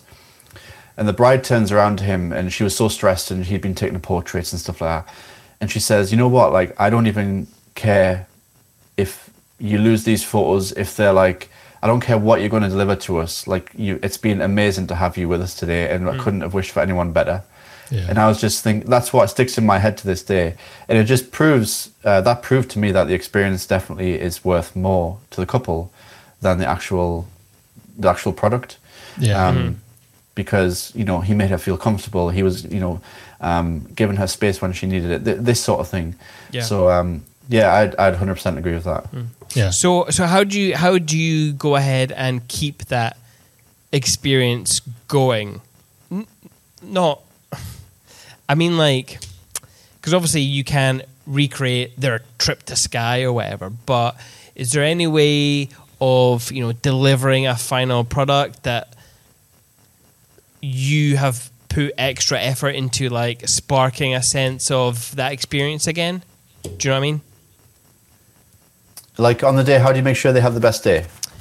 Not on the day, like after. Like how do you keep that experience lingering in their head when you deliver their final products? Okay, yeah. So I try to deliver previews within like 24 hours if I can. Mm-hmm. Right. So this is like, I think anyway, like in my head, because in elopements we've generally got people who are on a trip. They're not going, you know, like back to their house at the end of the day or something like that. Usually, they kind of come far around the world. They, you know, they're in Skye. Maybe they're in there a couple of days. I think like whilst they're still in that like cozy honeymoon excited phase, I want to deliver some like shots to them You know, some like. I feel like that's when they're still emotionally like so strongly attached to the day. They're like on a high, you know. And I think that if I delivered some photos, like some 20, 30 sneak peek previews, doesn't have to be much, from the day, it gets them some like to like relive that day again. You know, because I think if you have such a big day, there's almost like a come down from it, isn't there? Like the next day, yeah, where like you could get this sense of. You know, when you buy a product, there's things. You know, let's say you want a new gear, you buy a new gear, and the next day you feel like, oh, it didn't give me what I thought. Like I feel like I need something more again. You know, this kind of buyer's remorse thing. Yeah. If you're able to kind of deliver something straight away, it could be 2-3 days. It doesn't have to be like like 24 hours. I don't always do that, but I try to deliver as fast as I can some photos for them. I deliver like I send like a message, a really long message, usually about like it was so nice to kind of be with them on the day. Thanks for choosing me. The standard things that you say, but then I try to like also write something like personal to them, like about their connection with each other, like what I can sense about them as a couple, and I feel like that together with the photos is something that like initially you can do that's super easy from their experience to kind of keep that day alive in their head. And obviously then they're excited to share with friends and family, and if it's a secret they can surprise people, so you can kind of like spark a lot from doing that. And then obviously after that they're kind of waiting for the full gallery, and usually that's, you know, I'm not kind of emailing them all the time or anything like that, but I try to deliver the gallery as quickly as I can, but it's usually like 6 to 8 weeks, you know, especially in the busy period. Yeah, that's kind of initially what I do. I think that's kind of like a nice thing to do. I think a lot of photographers do that, to be honest, like 24 hours, 3 days, something along those lines. I get that not everyone can do that, you know, especially if you're like traveling, you've got multiple shoots, it's not possible. But just delivering like something, it could be one photo, you know, if you've got time to just like send them a wide shot of the ceremony or something like that. Like that's something that they're going to like really hold on to. I also toyed with the idea of, because a couple of couples have brought along this kind of Polaroid camera on the day, and have like given it to me to like take some shots. And at the end of the day, like you physically deliver like 10 Polaroid images to them. Like they physically got something they can like look at, you know, straight away. So I've toyed with the idea of like buying something like that to take it to elopements, and I can like literally at the end of the day give some photos straight away. Something like kind of nostalgic about it and kind of romantic, I think. You can. I mean, Polaroid have just released like one of their what model of Polaroid camera was it? But it's like the first Polaroid camera that they've released in years. Can't remember the name of it. Terrible. But I just thought, really interesting, getting that nostalgia. They are getting the nostalgia back, and I know. It's cool. But well, so the reason I asked that, and I butchered the question, I do apologize. I really need to learn. I need to learn how to ask a good question. Who gave me a podcast? I don't know. But it's because we give whiskey in our box when we deliver. And obviously, it's cool on the day when you give a gift, but obviously, whiskey can last a long time. So when they get their film, a few months down the line, they've got this whiskey that we've given them. So they'll have that. They give this to me on the day. It's part of the day, and they can finally open it when they get their film. And it's kind of like you're giving them the sight with the visuals, you're giving them the sound with the audio that you've chosen to select in your films, and now you're giving them a taste. And hopefully, you know, if they're not from Scotland, then it'll like double back, and they'll think, oh, Scotland whiskey. It'll just be pulling on all the emotional senses to strike that balance back up. But no thought about that. Like you're playing on all the senses there. There are things I'd considered sending like welcome boxes, but then I was like, what happens if people don't drink? They've got like a dietary requirements. I didn't know how to kind of flirt with all that stuff. I'm sure you've had it where you've maybe sent whiskey and they've been like, I don't drink whiskey or something. Some never for like, I'm teetotal or anything, not yet. But I don't drink whiskey. We've had that a lot. Okay. But So- usually, Cool idea. I really like it. Yeah. Yeah, I like the idea of sending something in anticipation of receiving the full gallery. Because the Yeah. way I do the prints is I send the gallery, I send them another email to flag 10 photos that I print for them. Yeah. Right. But I'm going to not let them choose now. And what I'm going to do is I've literally just started this. I've got like folio albums to kind of like drop ship the prints for them now, because I was Yep. packaging it all myself and it was taking ages. And the post office in Portree is open like 2 days a week now. Oh, I can't even imagine how much of a nightmare that would be. So I was like, I just can't do this anymore. So I've got Yeah. like prints like waiting to be sent.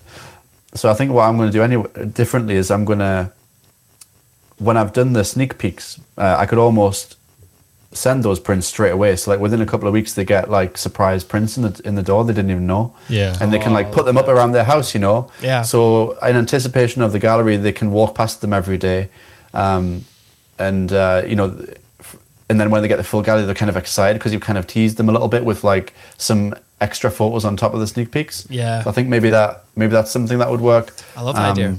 Kind of playing with it, but yeah, I think I'll start to do that. Yeah, and especially for like the couples that are on a longer trip over to Scotland, then they'll just be getting home as those prints probably arrive, no doubt. Probably, yeah. Yeah, Yeah. Exactly. Sounds So, really good. and they often don't ask about it either. So I feel like sometimes they get their prints not aware that they were going to get them. Maybe they just didn't fully know what they were paying for. Kind of they're getting the prints without realizing it, and it's like a nice little bonus for them. Yeah. Even though, like in the contract and everything in the packages, it's all said that they're going to get these prints. Yeah. But I like the idea of the couples choosing them, because then they don't have to kind of get their own prints like on top of what they might want to printed. But from like a business standpoint as well, like in the print box, you could put like coupon code for like discount on a Pick Time store for like an album, more prints like at a reduced price. Like you can kind of you know, add more like into the workflow that way, so that you might be able to kind of create some additional income. It's something I'm really pro at. I haven't ever really pushed like people buying stuff in the online gallery. I know like some photographers are like really good at it, and they've got like workflows, and like they make like a lot of money through like winter, through like all this stuff. So Yeah. that's something I like. That's like a gap in my business, I think, at the minute, that I need to kind of look into. Yeah. Okay. It sounds like you're always sort of pushing yourself to learn and improve, like having started at the pandemic and then jumped to about, was it 20 or 30 bookings straight away from Hell yeah. all that SEO work and marketing. So it seemed, and then all of a sudden changing to elopements and pushing that. You're always sort of working on the business as well as improving your skills. Like where are you sort of marketing yourself, and what are you working on just now? Like, is it still SEO with the blogging? Well, for it mainly is SEO, because I got some really kind of helpful information from Fuel Your Photos. Do you know Fuel Your Photos? Yeah, I'm Yeah. sure I signed up to their Facebook group at one point. Yeah. Yeah. They're pretty much the photographers, I think both of them were, and that's pretty much where I learned all the SEO stuff. So I've literally like when I was mentioning I would push the girls in the buggy around the park, I would have like, I've listened to all their YouTube, I've listened to all their podcasts, I've read all their website, I've been in their Facebook group asking questions. I feel like it's really good practice to have like a good shop front. And for me, like the website is a shop front. Like that's like always where you want people to end up. And I know photographers who actually like do really well and like don't even have a website and just do it all through Instagram, and like that works for them. Yeah. And that's great. But like for me, the website is like, has to be like the best representation and ultimately where you're going to like sell yourself the best. So for when I started, like I'd learned a lot of SEO and I'd done like keyword research, and I'd realized I could probably rank for these words and how much search volume is it all getting, all that sort of stuff. So I created all the blogs, and then people were like suddenly booking from that. And I kind of left it a bit because I'd kind of done all the blogs that I thought I'd needed for like my area. But then suddenly I might want to target a new location, or like have some destination inquiries, or like do like the odd kind of bigger wedding, you know, rather than just like 2 people all the time. Then I need to, so now I'm doing keyword research so I can write some more blogs over the winter, so I can start them ranking by the time January, February, March, April comes around. Yeah. I do the odd. I never really did paid advertisement, and I only started this year or last just because I wanted some like extra kind of eyes on the website, and I was just testing it out. So I do spend a little bit on advertisement, and I think I'll probably get back what I've put into it. But that's mainly like SEO. Google is like 95% of where everything's coming from. Yeah. And then on this year on Instagram, like I really wanted to try to work out how I could grow on Instagram, see if that would correlate to like more inquiries. Mm-hmm. So I put like a lot of work in. I had like a social media person. Like I was in like a group coaching program like with this person. Mm-hmm. And I put like a lot of work into like reels and posts and like analyzing, like A/B testing things and checking what the audience likes and what they don't like, and like analyzing other photographers, like pages who've grown and how they did it and what did people take to. So I kind of grew my Instagram following over the last few months, but it hasn't really correlated with like an increase in bookings. Right. Okay. I think it's mainly like photographers following photographers. That's what I'm finding. But I'm going to change that, and I'm going to probably do like a lot of TikTok over the winter because from speaking to my friends and from the people who follow me on TikTok, it's usually not photographers. It's usually like people. Like you can tell who's following you. It's like a person who potentially is going to get married. So I think that's where you can probably target like actual couples or like bridegrooms who are kind of looking for inspiration. I think that's where it's kind of going to, and Instagram. Although I still get like inquiries through Instagram, it's not loads. I feel like it's a lot of like photographers like looking at other photographers' work. Yeah, I get that. I get that feeling as well. We do have a TikTok. I think I'm following you, but I think so. Yeah. Yeah. But recently, like we don't really use it. Really, We've neglected it. we've neglected it. We had one really big video that went viral from Sky, and I just got lazy after that. And yeah, it's terrible. But I have been thinking of maybe this podcast would be better as a TikTok. Yeah, Just you got the content straight away. Yeah. Plus, it spreads you out a little bit more. So yeah, but it's the so hard. There's Sorry. a market, and there are so many like pots that you can put your hands into. Yeah. And you need to. It's so easy to get kind of caught up in like Instagram and be like, I need to do it, and you're like, but like, is it working? No, then what are you doing it for? Like you could like have written 2 or 3 blogs and like be ranking 1 or 2 in Google and have like an inbox full of inquiries. Yeah. Rather than trying to like get to some sort of metric or some sort of like vanity figure. And I've been caught up in that myself, like so many times, Yeah. like start TikTok, like this is going great, and the month in I'm like, I've got no time, when am I going to do these? And being like, you know what, it's okay, like you don't have to do these, like whatever works. Like some people love it and they enjoy it, and like they make TikTok in like 2 minutes and then it's on straight away. Like it takes me ages to even think about posting something on Instagram. I psych myself out. I'm like, that's not good enough, I'll bin it, whatever, I'll delete it, I'm not going to post today. I'm the same. Yeah. I always take so much time, and then I wonder, like, does everyone have to go? Like, does everyone take this long to do this, or am I just slow? Like, some people love it, and I'm trying to figure out why they love it, and I don't know. Honestly, some people just post, like they don't even care. They literally just pick a photo and post, and I'm like, that gives me like so much anxiety. But that does bring us on quite nicely. Having teased our audience for a while, I will now start asking you about your blogs, because it is a really good way of marketing if you haven't already put blogs together from your website, and you have got many. Some include How to Elope in Scotland 2023, Isle of Skye Elopement 2023, Glencoe Elopement 2023, and the Ultimate Elopement Planning Guide. First of all, in case people don't already know, why should they bother with guides? Like, I've got 2 kinds of guides. The planning guide is like a PDF download, like it's called how's it called? It's got a name. Anyway, get onto that.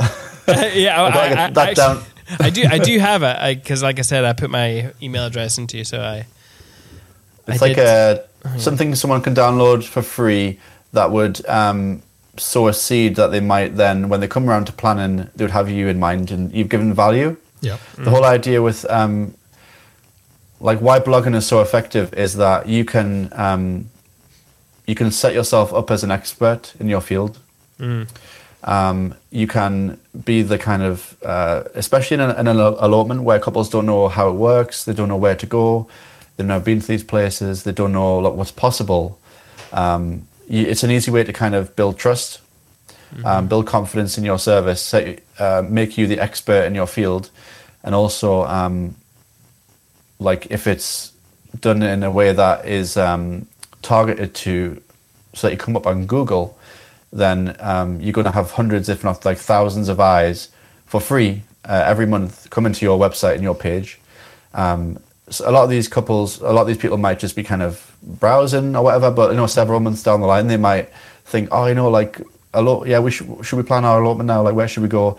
Oh, I'm sure I read this guide on like someone's website about eloping in Scotland. Let me try and find it again because it was really useful. Yeah, that's kind of a really powerful like message that you can send couples. And also during the planning process, like some of the guides I've got on my website, I haven't put them on there for like ranking on Google. It's just because lots of couples ask me the same question, like how do I include my friends and family in the elopement? Like, what are things I should consider? What should I tell my family? Yeah. So I created a guide about how to do that, and then now I just send a link to the couples being like, here is some useful information for you. Yes, and I think your system maybe thinks that I'm a potential client, so I do apologize for that.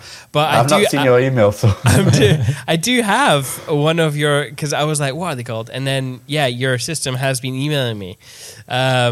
Obviously, I'm not your target market, so I have been avoiding you. But you've got, like, on this email, you've got 6 or 7 links to other blogs directing me right back to your website.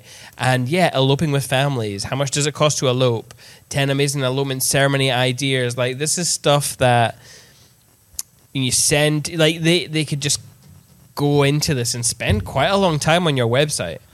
You can create like a rabbit hole of information for them, Yeah. And obviously the goal is you want people to inquire with you, but during the lockdown, like the biggest thing that I learned from Jai Long is I'm sure you've maybe got Jai Long on online or something on social media. We have, yeah. It's like he's been on the podcast. Oh, really? Yeah. Oh, you have to listen to that. It's good. I've not seen it. Yeah. It's good. It's good. I'll have to get on it. Oh, cool. Yeah. He's like he completely like had an effect on me in that he switched my mindset around. Rather than trying to like hold back information, like I try to deliver as much free information as I can, put it out there.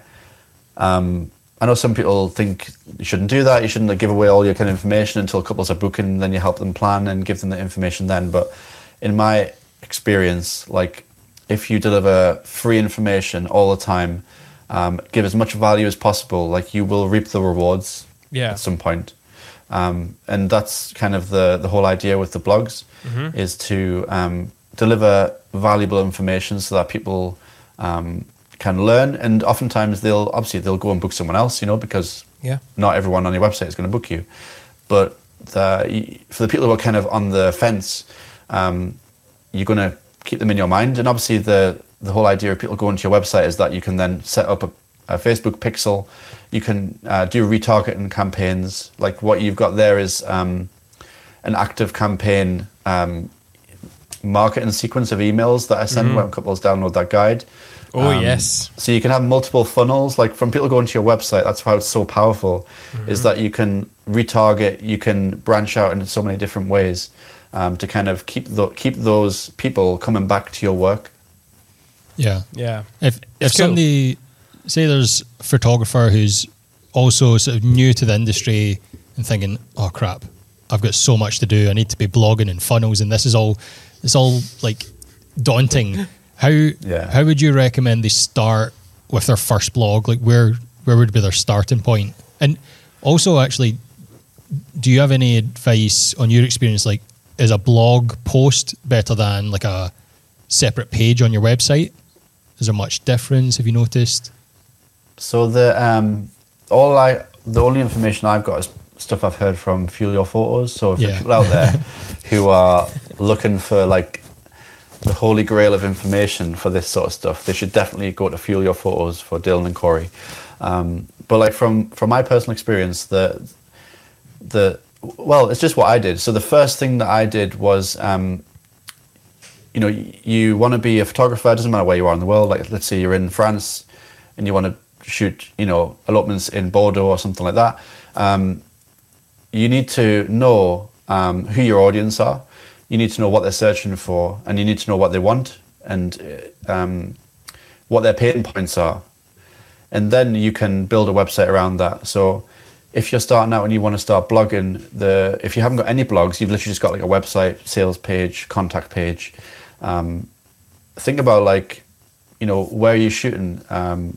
You can do keyword research. So you can Google, like, for example, if you Google Scotland elopement, you'll see like there are people in the first place. Obviously, they get loads of clicks. There are people second place, third place. You can do research that will tell you how many clicks every month and how many searches Google is getting for these kind of terms every month. So you could see your potential audience size, you know, from doing that. Mm-hmm. So let's say you are the main thing that I did was trying to get my homepage to rank. So if you're brand new, you could probably start doing that.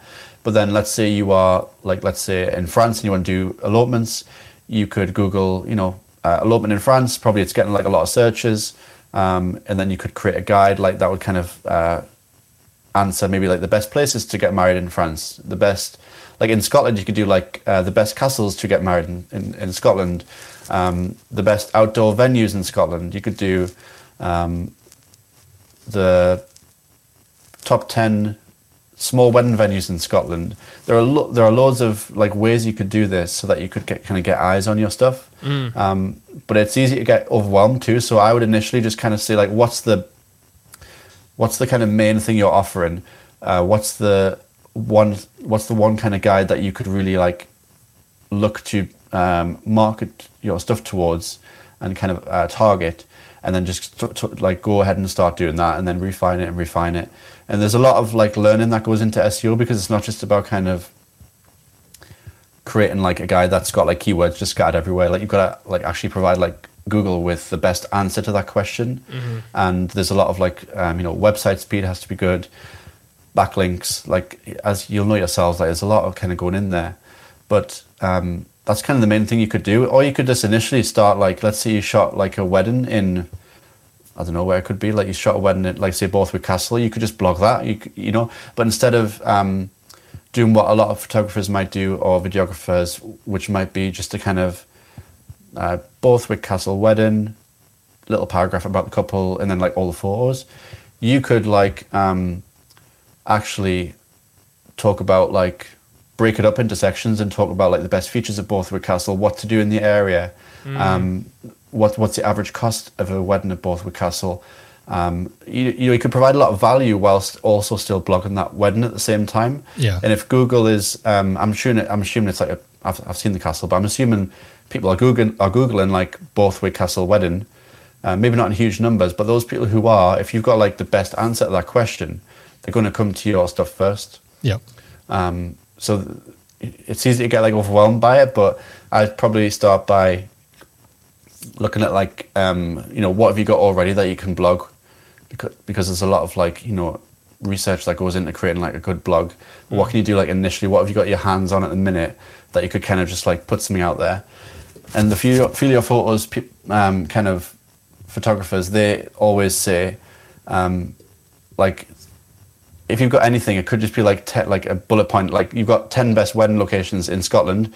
You could literally just post it as bullet points with no other information, just so that Google's kind of starting to get the traction. So don't wait for it to be perfect. Just like get a blog, get some information together, post it, keep working on it as Google's trolling it. Mm-hmm. The question around like a page and a post, the only information I got around that was that a page, like you could create a separate page for like cornerstone content.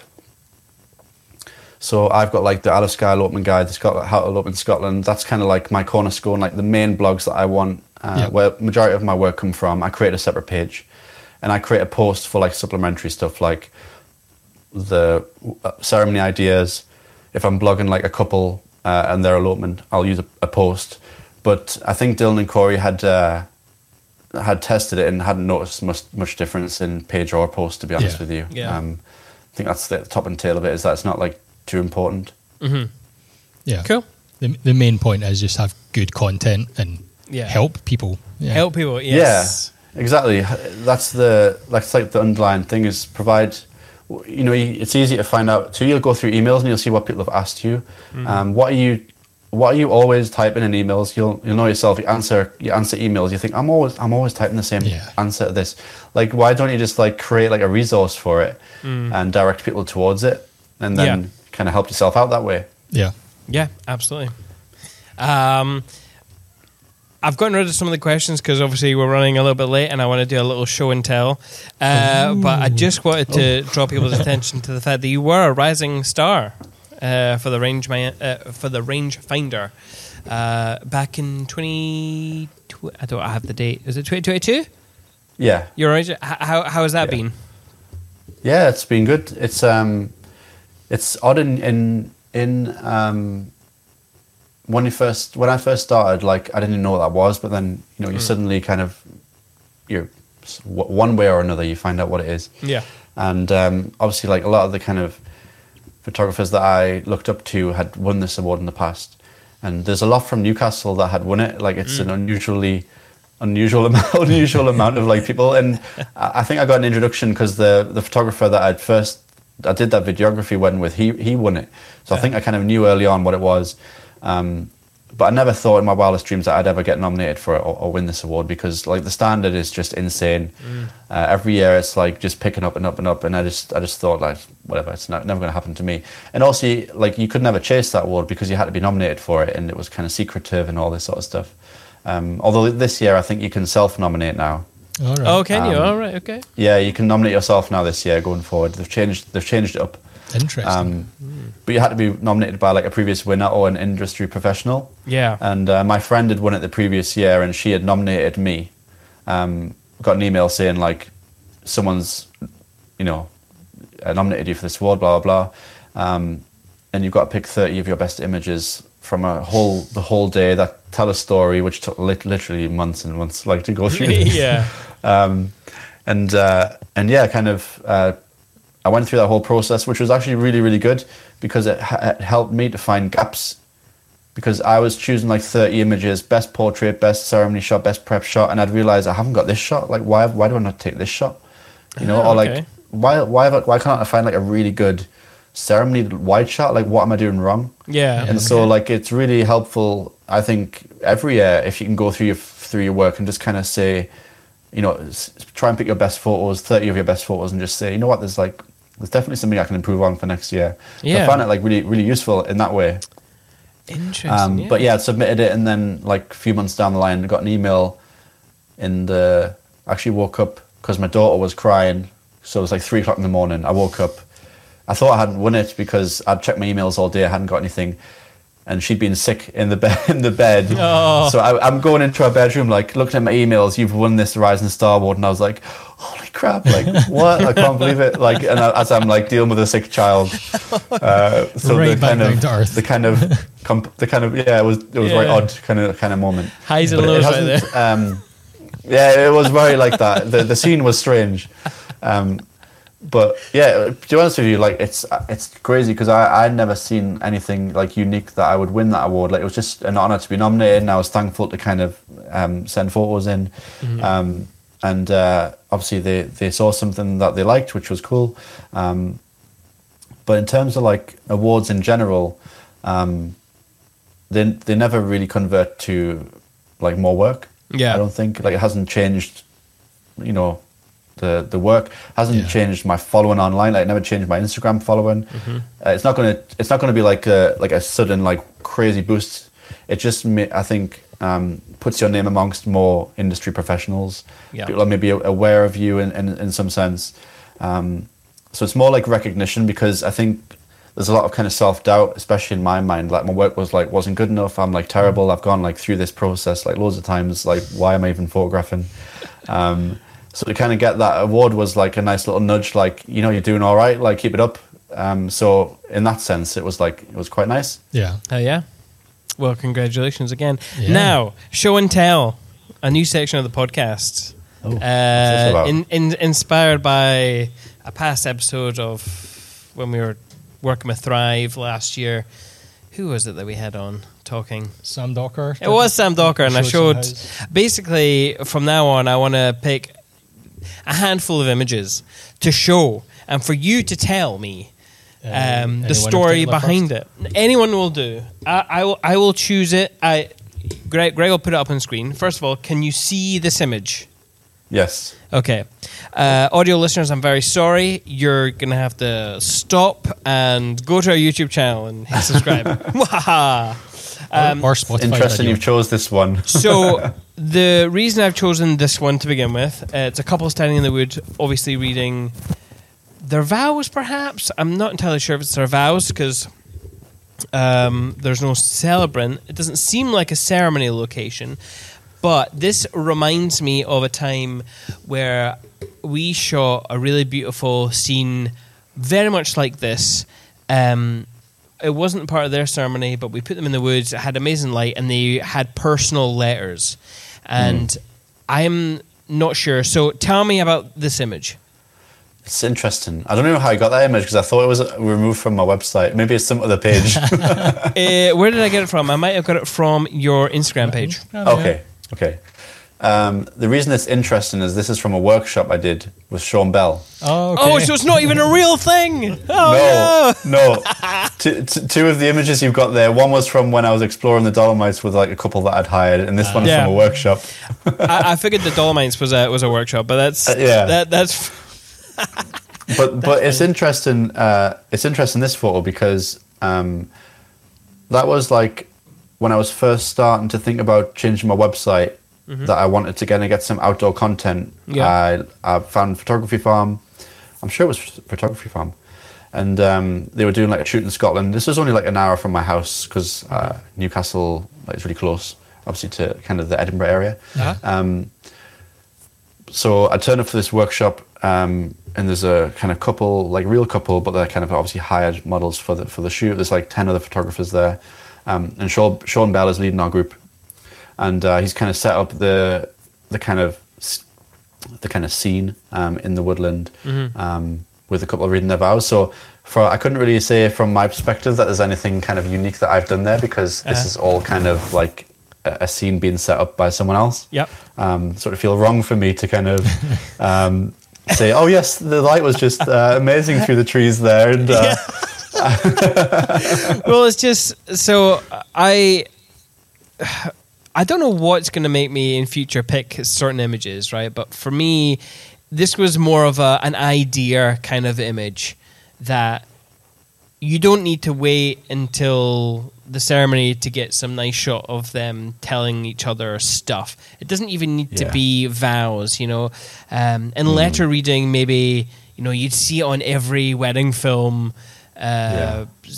circa 6 years ago, like them writing their vows or reading it on camera or whatever. And sometimes people still do that, but I always really like just taking the couple away and placing them somewhere and just giving them a moment that isn't backing ceremony. off a little as well. Backing off a little bit, yeah, absolutely. And just because, I mean, we had a really nice moment on Island of Rassay where we did, you know, the couple didn't even want this moment videoed, but I was very insistent, and it was in a nice way, obviously. I was able to tell them why they would want this, and it was an absolute. It was just beautiful, and they told themselves stuff that they didn't tell them, that they didn't speak of during the ceremony. Yeah, so it was just that's like this podcast always has been a lot about elopements, but obviously some listeners won't really shoot elopements, but might still listen as well. But that was a large wedding in Rassay. That was a large wedding. But the couple were a bit more introverted in the fact that they didn't want to publicly declare emotional like things in the ceremony. So that's why they had the private letter reading to each other. Yeah. And it's a way of, you can still get that intimate private vow content even if your couple are introverted. Yeah, absolutely. There's a lot that can be said from this photo actually in terms of like that kind of back end experience thing, because I like you said there, like I offer now like couples to even if they don't want to say, like even in our elopement actually, like we didn't say personal vows in our ceremony, even though we had like our two best friends there, Sean and our friend who was a celebrant. Like we didn't even want to say anything personal there because we were that kind of like nervous about it. Yeah. I offer couples, especially if they've got like guests there and all that, to like say their personal vows somewhere else if they want to. Like, I'll stay back. I'll put like a 85 on. I'll just get some wide shots. No one else is here. You can just be like present with each other and you can have that experience.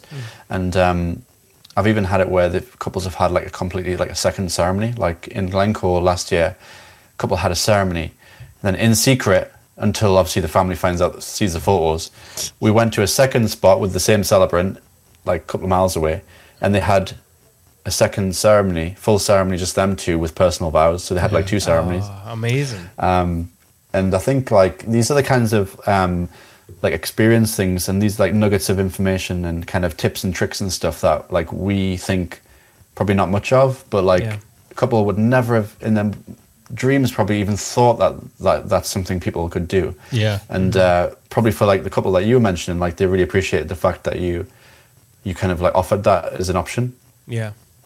Yeah. And so just for videographers out there, to mic it, just a little Sony in the jacket pocket with a wind muff picks both of them up fine, because they're standing so close to each other. Next image, Greg. No, not the Dolomite. This one. Talking about tips and tricks. Now, I've selected this image, David, because one, I liked it, but I have we recently just released a video where I talk about my favorite tool for weddings, and my favorite tool is a prism. Now, I don't know. This doesn't look like a prism to me.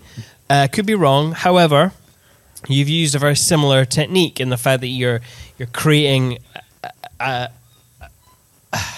not like to me you are creating an image here. You're not capturing an image, right? So tell me what this shot, how you did it, the story behind it. Yeah, this isn't a prism.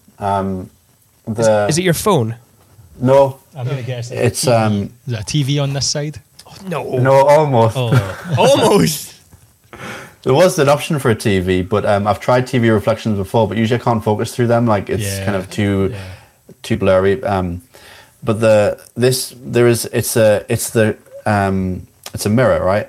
Yeah, but you know, some of those mirrors, they have like an angled at the very edges mirror. Yeah, yep. I was shooting through that. Nice. So like, and there's a few shots I've like since this that I've kind of seen mirrors, and I've tried like, if you place it, you'll get like the mirror shot, and you'll get like 2, 3, maybe even 4 of like their reflection, like still, and it really, because I think I was kind of stuck in a rut with like portraits and stuff like that, and I was trying to like focus less on creating portraits that I'd seen, you know, like other photographers post, like put them by a window, you know, light on the side of the face, all that sort of stuff. Yeah. I was just kind of thinking, how can I like just be like a little bit more creative, a little bit more fun with it? And I had a really good like tip from Nina and Derek, who had a workshop with like probably 2 years before this, but they said at weddings what they do is sometimes they'll do like, we'll take 5 photographs for them and 1 for us. Yeah. And I may not use it, but like I want to try to like throughout the day create something for me that's just for me, for my creative itch. I might think it's cool shooting through fern, get a mirror, get a prism, do whatever you want to kind of like just spark something and give you like a little bit of like, you know, because you could have a huge payoff. You could like create the best image you've ever created. This is kind of what happened here. I'd done some portraits and I saw this reflection and I just kind of captured it through there.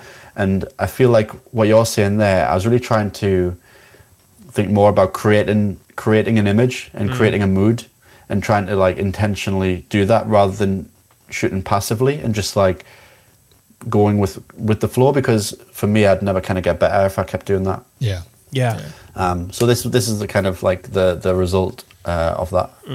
It's quite nice having them on the big screen here. Obviously, the big screen you won't be able to see very well. But for me, like when I saw this on Instagram and when I took it off your social media, there's certain little details that I couldn't see, but having them on the big TV is quite nice. Like now that I'm looking at it, I can very clearly see that you're shooting a mirror because the rings on her chest are kind of like doubled over. Yeah. As well as the nice reflection and just the shapes that you've created. I quite like it. Anyway, it was nice. The only downside to that was from the only thing I'd change, because I'm a stickler for like composition and leading lines and stuff like that, is there's a line going through her head, and I can't divert my eyes from that. There's a line going through her head where there's a vertical line of the window going through her head by her nose, and I wish I'd framed it differently. Yeah. But it's quite nice though, because her hair is almost the same color as the background. Yeah. So the line and that we're getting really critical here, but the line continues down here, right into the line of her dress. Yeah. So in actual fact, when you're looking at it, it feels right to me. Okay. Whereas normally you're right, you'd be looking for lines and stuff. It all comes down to you always over-critique your own work, don't you? Like, honestly, yeah. But the moment I get so excited, and I'm like, oh, why didn't I just like take a breath and be like, okay, because I'm shooting, and I'm like, are these even in focus? Yeah. Right. You next, just get like so excited. Next images, next image, because we're running out of time. Are you okay with time? I know we've run over a little bit. Okay, I'm good. Cool. So this one obviously is the Dolomites. Dolomites is having a thing at the moment with workshops and people taking stuff here. The reason I picked this image because you have incorporated the landscape into the composition in a way that a lot of people kind of miss an opportunity. And I love doing this. I love placing a couple or a person in the peak of a mountain or in the trough of a valley. You can see some amazing photographers doing the very same thing. But here, obviously, the couple are beautifully posed in this tree or this hedge or on this stone that's surrounded by the green, and they've just that perfect triangle that you've put them in. And obviously, with the weather and the surrounding mountains, it just creates this stunning image for me. But what's the story behind this image for you? Well, me and my friend basically hired a couple who were in Italy because we wanted to. She's shooting in Italy. She's like wants to market towards Italy. I thought that I would want to do the odd destination elopement, so I thought I'll get some content. And also, I've never even been to Italy, so I thought I'll just go to Italy. That'd be cool. Yeah. And it was cool. So this was like this was like middle of the day. This is like an iconic elopement spot. Yeah. I'd seen hundreds of images from this spot before, and always usually similar perspective, like a wide shot with the little path, like a thing. Yeah, the little path. Yeah, it comes out, and they stood on the top. And I thought, how can I create a different composition that's in a place that's been shot like so much? So I took the wide shot. Obviously, I took like all the shots. Yeah. And then I went up to the top of this path, and then I saw something I didn't see when I was like really far away, which was these like trees that were coming out of the ground, but it's almost like a bush or a hedge. It's like gnarly trees. It's not like growing up. Yeah, it's gnarly. It's I don't know. Like, and also I really like playing with like texture in my photos. So like, I like shooting through fern and like shooting like through long grasses. So maybe like it's the point where like it just like distorts or blurs the image a little bit. And I thought here I get the perfect chance to kind of add texture to the photo, so there's like a feeling in there of like the kind of pines and stuff like that, whilst also paying attention to the landscape in the background.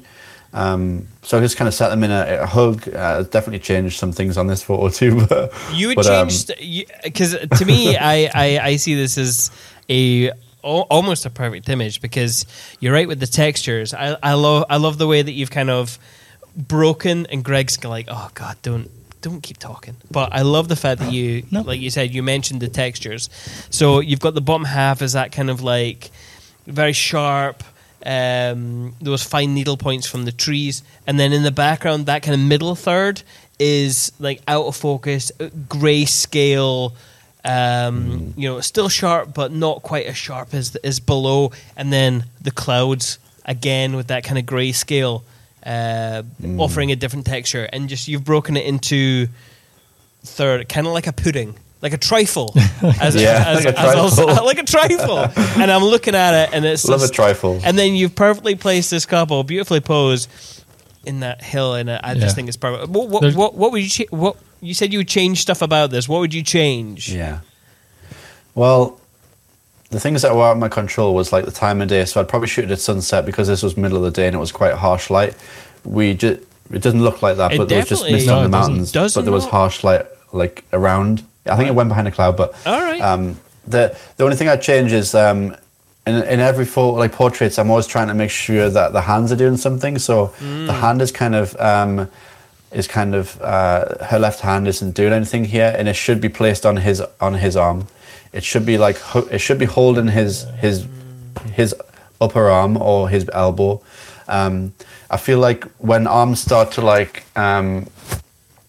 droop or just angle, unless it's like intentionally, it can break the connection with the couple in the photo. And I think here it kind of breaks it a little bit. I think she was just balancing with her hand, to be honest with you. But like that's something I wish I'd in the moment had paid more attention to, because I would have just told her to move her hand onto him. But other than that, that's how it goes. I feel like you get a lot of feeling from the image. Like there's the drama from the landscape, but when you look past that tree thing that they're sitting in, you're like, that looks a bit sketchy. It looks a wee bit scary. You're like, is that a drop behind them? So you're getting a lot of feelings from looking at it. So if you're analysing the hand, the hand's holding on tight. See, it's quite a big area. I didn't get that feeling, but I suppose you are right. Yeah, they could through that gap there. It just looks like a drop, and you're like, oh, there's a bit of drama there. Yeah. Yeah, it's quite a nice it looks scary when you look at the wide photo because it almost looks like there's no space at the top of there, but there is quite a bit of space, and beyond the hedges there is another little space that you could stand, and that's where usually people do stand. Yeah. But you obviously can't see that from that image. It was perfectly safe. Yeah, that's what you're getting perfectly safe. Yeah. No, that's excellent. Well, thank you very much for taking the time to talk about your images there. I quite like this little section of just not critiquing, but having a conversation about actual images that our guests have taken and the story behind them. So no, it's a cool idea. I liked it. Next time I'll maybe run it by our guests to make sure that it's not like all workshops. I know. I saw the two of them and I was like, oh, jeez. Oh, Jesus Christ. You could have lied. You could have said anything. I could have. It's not right, though, is it? It's not right. But, no. Even if they were workshop images, they still offered a discussion point. Yeah. And especially, if our listeners have even just not seen the images, they've just listened to us talk about the ideas behind some of these images, or maybe we've sparked an idea in their head, or that is the goal. Yeah. That's the goal of the podcast. Yeah. That is the goal of this new show and tell, which I love. I love the show and tell. Yeah. So great. Definitely watch this show and tell, because you're missing out if you're not. The cool thing about the one thing I would say about the fact that there are workshop or models is workshops are really cool if you're just starting out and you want to get some content, you want to learn from someone who's doing really well, getting contact that you couldn't otherwise get, socializing and networking. I still chat to a lot of these photographers I was on that workshop with, and also hiring couples just for personal reasons, just because you want to try something new, you want to go to a new location. It's really good, and it really kind of will keep your creative energy going. If you always want to try something, you push the boundaries a little bit, but you don't want to try on a wedding day because it's too much risk. You don't want to kind of deliver a different style that they've booked you for, this sort of thing. Then doing personal projects is a really good way of kind of trying new stuff out. Yeah. Definitely. Very cool. You've already gave your top piece of advice to anybody getting started in the industry. So we'll jump straight to, do you have any book recommendations for our listeners? Any what, sorry? Book recommendations? Or I guess it could be other online resources, like you've mentioned, Fuel Your Photos, but... Yeah. Or films, since you were talking about cinematography. I would probably... I do have a couple of books down there, a couple of portrait books that I got, but I wouldn't necessarily recommend those, to be honest with you.